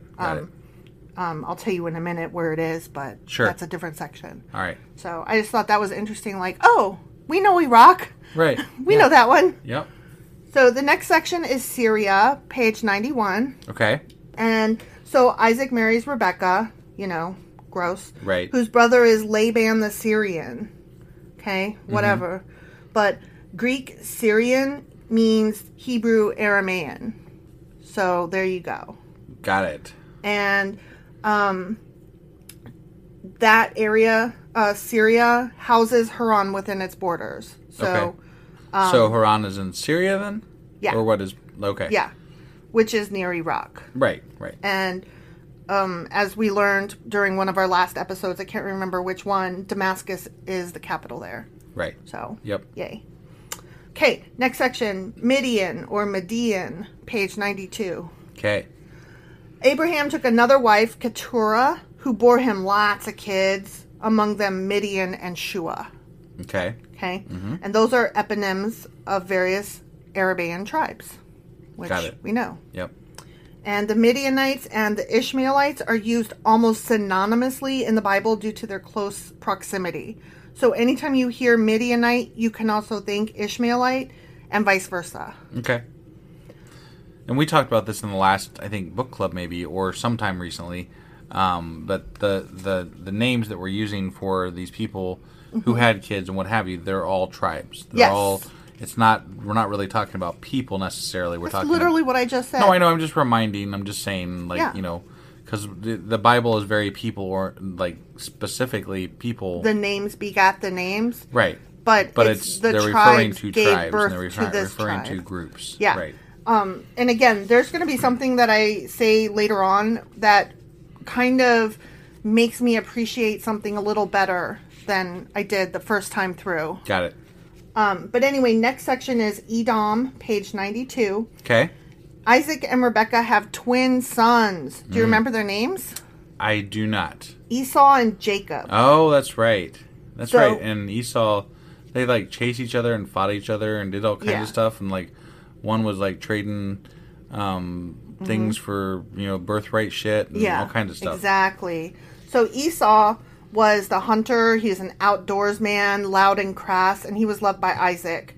And as the older one, the one that came out first, he was entitled to the birthright as well as the father's blessing as chief heir. I remember I was pissed off because he traded it for soup. Right, but hold on a second, because I just said something that when we first read through the Bible, we were kind of confused. Okay. The birthright is a separate thing from the father's blessing as chief heir. And so when those are two separate items. Okay. So we were confused because Jacob later on tricks him in order to get the blessing. Right. And we were like, I thought you already fucking had it. I don't understand. Right. It was two separate items. Okay. So that, for whatever reason, either it wasn't phrased really well, go figure, it was the Bible. Or it just didn't click, or the way Isaac Asimov phrased it made it make sense. Got it. It's two separate items. It's still not clear to me what the difference is. I don't know what the difference is, but it is very clear to them that it's two separate things. Okay. So you can be the heir but not have your father's blessing, and vice versa. Got it. and you can have the birthright and not be the heir. Okay. Or something like that. Sure. I'm not quite sure how that all works out, but to have both comes automatic if you're the firstborn son. Got it. So Esau gets renamed Edom, as in the Edomites. Right. Which means red, after coming in hungry and tired, begging Jacob to feed him some lentils. Yeah. Which Jacob only does after demanding and receiving the birthright in exchange. So that's the first thing he does. Right. He gets the birthright. I think maybe the birthright is just like, I get all of the... That it doesn't mean I'm the heir. It means that I get all the special privileges of being firstborn. Okay. So, like, I get the top bunk. I get the pick of the larger bedroom. You know what I mean? Like, We're how just we guessing, would... but... I'm just guessing, but that would be how I would maybe differentiate birthright, like the privileges of being born first, from blessing as the chief heir. Right. Because otherwise, what's the point of having two separate things? Sure. So he gets the birthright. Okay, he's not yet the heir. Got it. He's just got the birthright, so he Okay. gets the top bunk. Yep. Okay. Jacob then later on, when what's his name, Isaac, is sick and tired and old and dying and shit. Yeah. Jacob steals the father's blessing by dressing in Esau's clothes and pretending to be his brother. Right. So He even put on like fucking goat skin or something. to feel hairy and like an outdoorsman. Right. So, as I was like reading through these notes, I was kind of thinking that Esau and Jacob were kind of like Cain and Abel, but in reverse. Yeah. Because Esau was the hunter, but he got tricked. Yeah. Or robbed. Right. And Jacob was the quiet one, whereas that was Abel in the first place. You know what I mean? Yeah. So in the first place, we've got the hunter is Cain, and he prevails. But here, the hunter is Esau, who gets... Wait, I thought Cain was the farmer guy. Mm-mm. Are you sure? I'm pretty sure then... about that, actually. Okay. I could be wrong, but I'm pretty sure about that. You could be right. I don't fucking know. Because I remember talking about how when they showed their things to God, and all Cain had was just some vegetables, and that might be why. And like God was going off about the lamb sacrifices that Abel had made, and that made Cain jealous, and that was what contributed to him murdering him. Oh, okay. So, okay. Yeah, I think I'm right. Okay. Well, because they would have been arguing about the settledness. No, hold on. They were all, you know what? I really can't remember. I have it really mixed up in my mind. But right. Anyway, the comparison still stands, whether it's in comparison of them switching or comparison of being exactly the same. The comparison still stands that, one of them is more outdoorsy and one of them is quiet and, mama's boy. Right. So, I'll have to look that up because I'm curious now which one was which. But, at any rate, this represents how the Israelites, Jacob, the younger brother, entered Canaan only after the Edomites, which is Esau, the older brother, was already established. Got it. So that's the part I was referencing when we think of these people as being tribes, not persons. Right. Because the Israelites came in and took something that was already established. So, the younger brother came in and then ruled over the Edomites. Got it. So that's what that section really meant. Okay. All right. Yeah. And so that kind of clears up that a little bit. Right. But the next section is Bethel, page 93. Okay. So Rebecca sends Jacob away to protect him from his jealous older brother. Because she's like, you stole his birthright as well as his blessing from his father, so you need to get your ass away from here. Right. You need to go get safe. And that was his favorite. That was her favorite. Like her favorite son. Yep. So she was also like, you can go get a wife from the descendants of Nahor. You know, right. That'll be great. You know, stay safe, get a wife. Awesome. Yeah. So while Jacob was on the run, he had a dream of a ladder, Jacob's ladder. Yeah. Which it was more likely a ziggurat. Okay. And, it extended to heaven, and angels were ascending and descending. Mm-hmm. And he named that place Bethel, which means house of God, which is why it was more likely a ziggurat than a ladder. And it likely there was a holy temple or structure used to stand on that site. Okay. And that would kind of go with why he named it House of God or whatever. Sure. So the next section is Reuben and his brothers, page 94. So we moved right ahead. Right. Okay. Jacob got to Haran, and he married Leah and Rachel. Yeah. And there was, some trickery there. Sure. And they were the daughters of Laban, who was Rebekah's brother. Right. And so he literally married his first cousins. Gross. Right. Okay? Gross. Yep.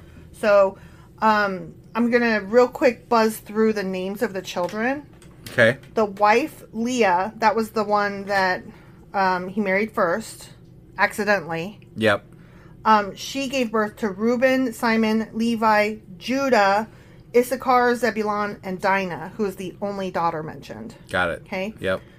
Then his wife that he actually had wanted to marry in the first place, Rachel, gave birth to Joseph, which we learn about later is the guy that got sold into Egypt, slavery, and the coat of many colors, and and Benjamin, which was the one that the little brother they all loved. Right.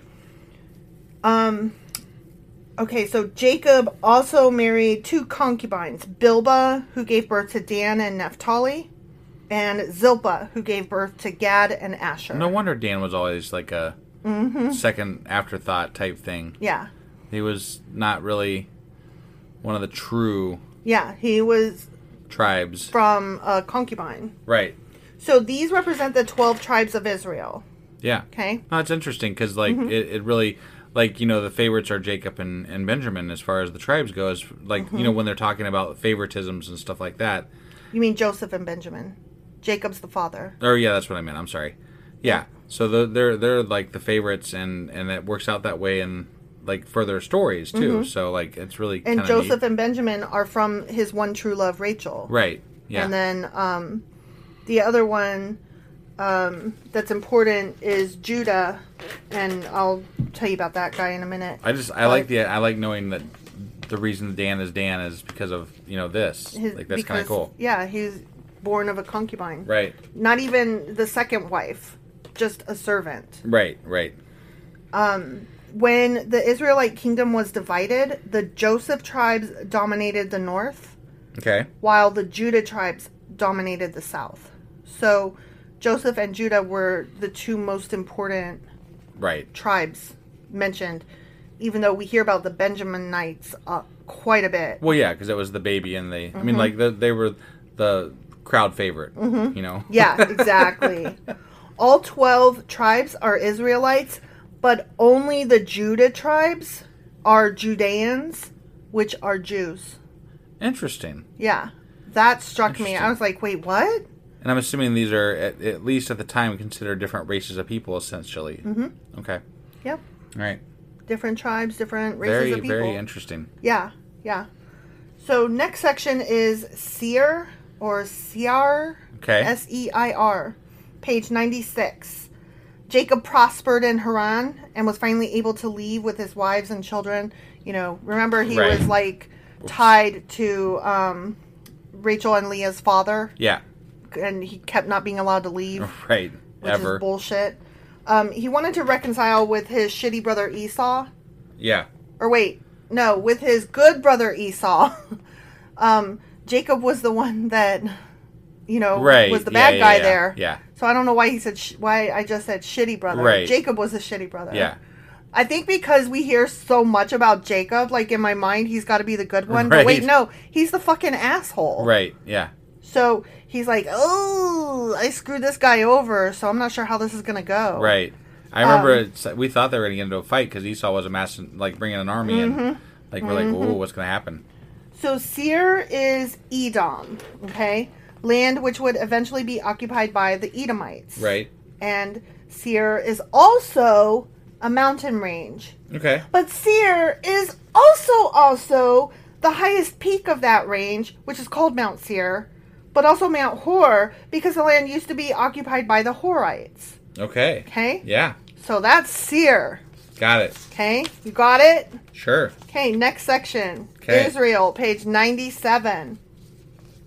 Jacob is totally scared to meet his brother again for the reasons we mentioned, and he's concerned about crossing the river and leaving his family vulnerable because it's the Jabbok River, Sure, or the Jabbok River, right? And it's tough, and so he's like, "Oh no, what's going to happen?" Yeah. He gets his family across. Like he goes over early. He gets up early, takes everybody across, gets them over there safely, and then he's alone on the side. He's the last one to cross, basically. Sure. So he's alone over there, and a guy shows up and wrestles with him all night. I remember that, yeah. And we were like, the fuck is that? Yeah. In the morning, the guy names him Israel. Right. We assumed that had to have been God or something. Right. But what this is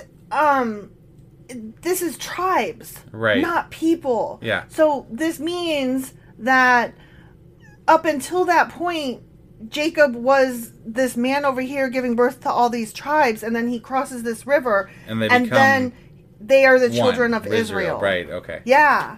Yeah, that's the point I was getting to. Got it. Where I was like, oh. Right. No, that makes a lot of sense, actually. It was very, poetically written, and you're supposed to be able to read through the lines and understand that, okay, clearly Jacob did not really wrestle a guy all night, because that's just fucking weird. Right.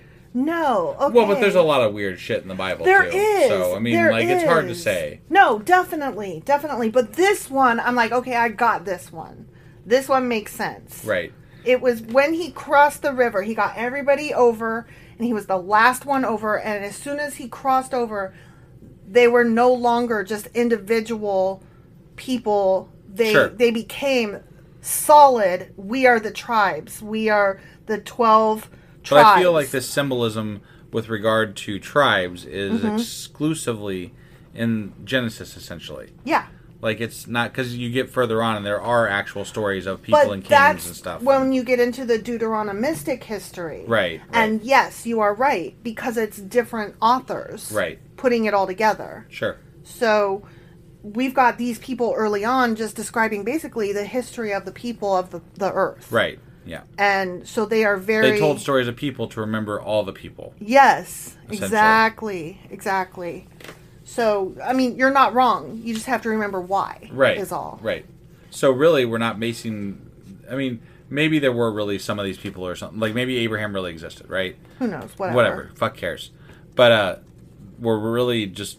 We could just be describing groups of people. Mm-hmm. Like... And maybe, Abrahamic religions aren't based on Abraham, but on Abrahams. Exactly. Or, you know what I mean? Like, just a group of people that was existing back then. Exactly. That makes it a little easier to swallow. Like, instead of just one guy thinking about groups of people, makes it easier to understand how they were trying to just boil all this down to make it easier to remember and retain. Sure. But the game of telephone also has a tendency to lose meaning as to what the original intent was. And then keep in mind the people putting this all together were writing so much of this. Sorry. The people putting this all together were writing so much of this from their own perspective and understanding of what had happened, which adds another layer of confusion. Definitely. So the last section here for today is Shechem, which starts on page 98. Okay. So Esau greets Jacob without a grudge and treats him kindly. Yeah. And that's great. Yeah. So Jacob's like, awesome, but can you leave me alone now? Thanks, K, bye. Right. Or K, thanks, bye. Right. Yeah. And so then he and his fam move in peace to the city of Shechem. Okay. So that reconciliation was real short. It's like, you're not going to kill me? Okay, awesome. Moving along. Yep. Here's some beer. Maybe we'll get together never. Sure. Yeah. So he moves to the city of Shechem, which places a safe distance between him and where he grew up.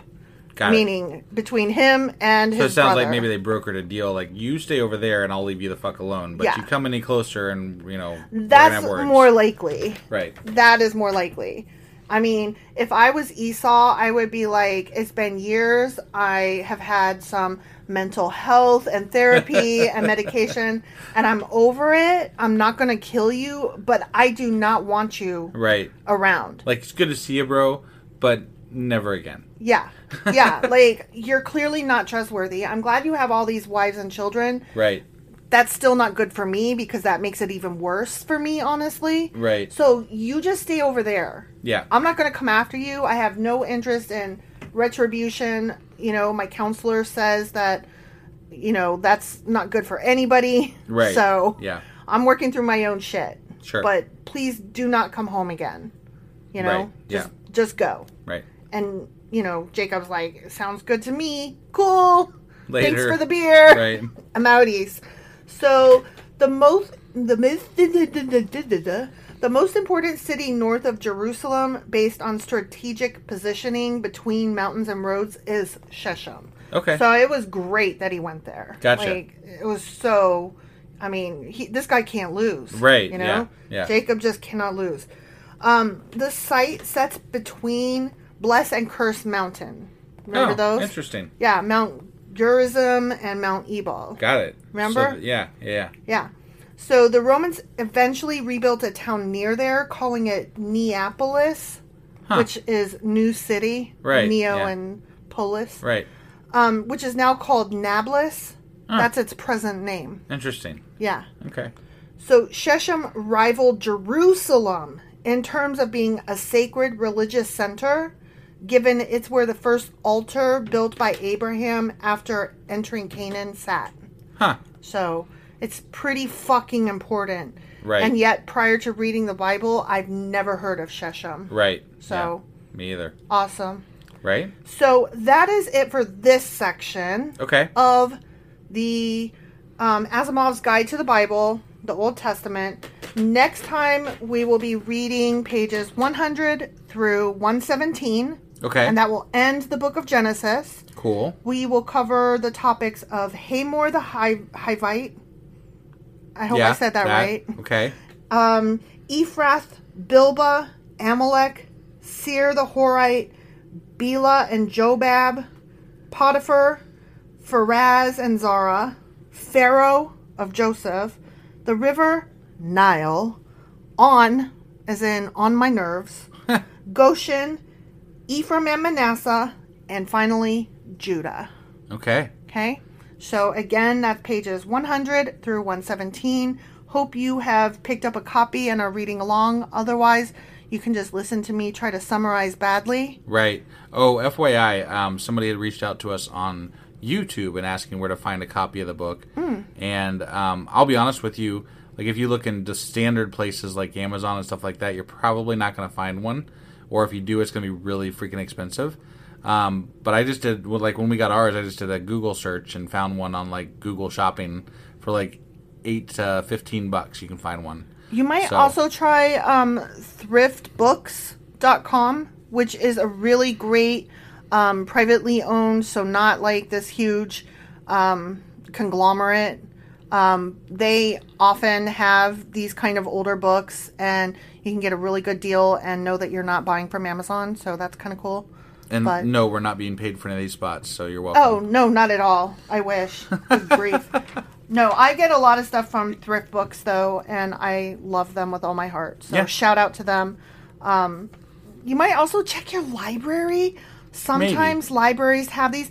And keep in mind, when they first came out, they were 2 volumes. So be sure to search both ways. Right. Yeah, you could find it in multiple different ways. There's 3 different books that you could find. The separate 2 books and then the combined book. So. Right, and we happen to purchase the combined book, which I'm glad of. Yeah, no, this lets us go into the whole Bible. The whole thing at once and not have to worry about, are we going to be able to get the other half? Right, yeah. So good luck, and sorry I can't help you better, and thanks for playing along. See you next Saturday for Sacrilegious Book Club. See you guys.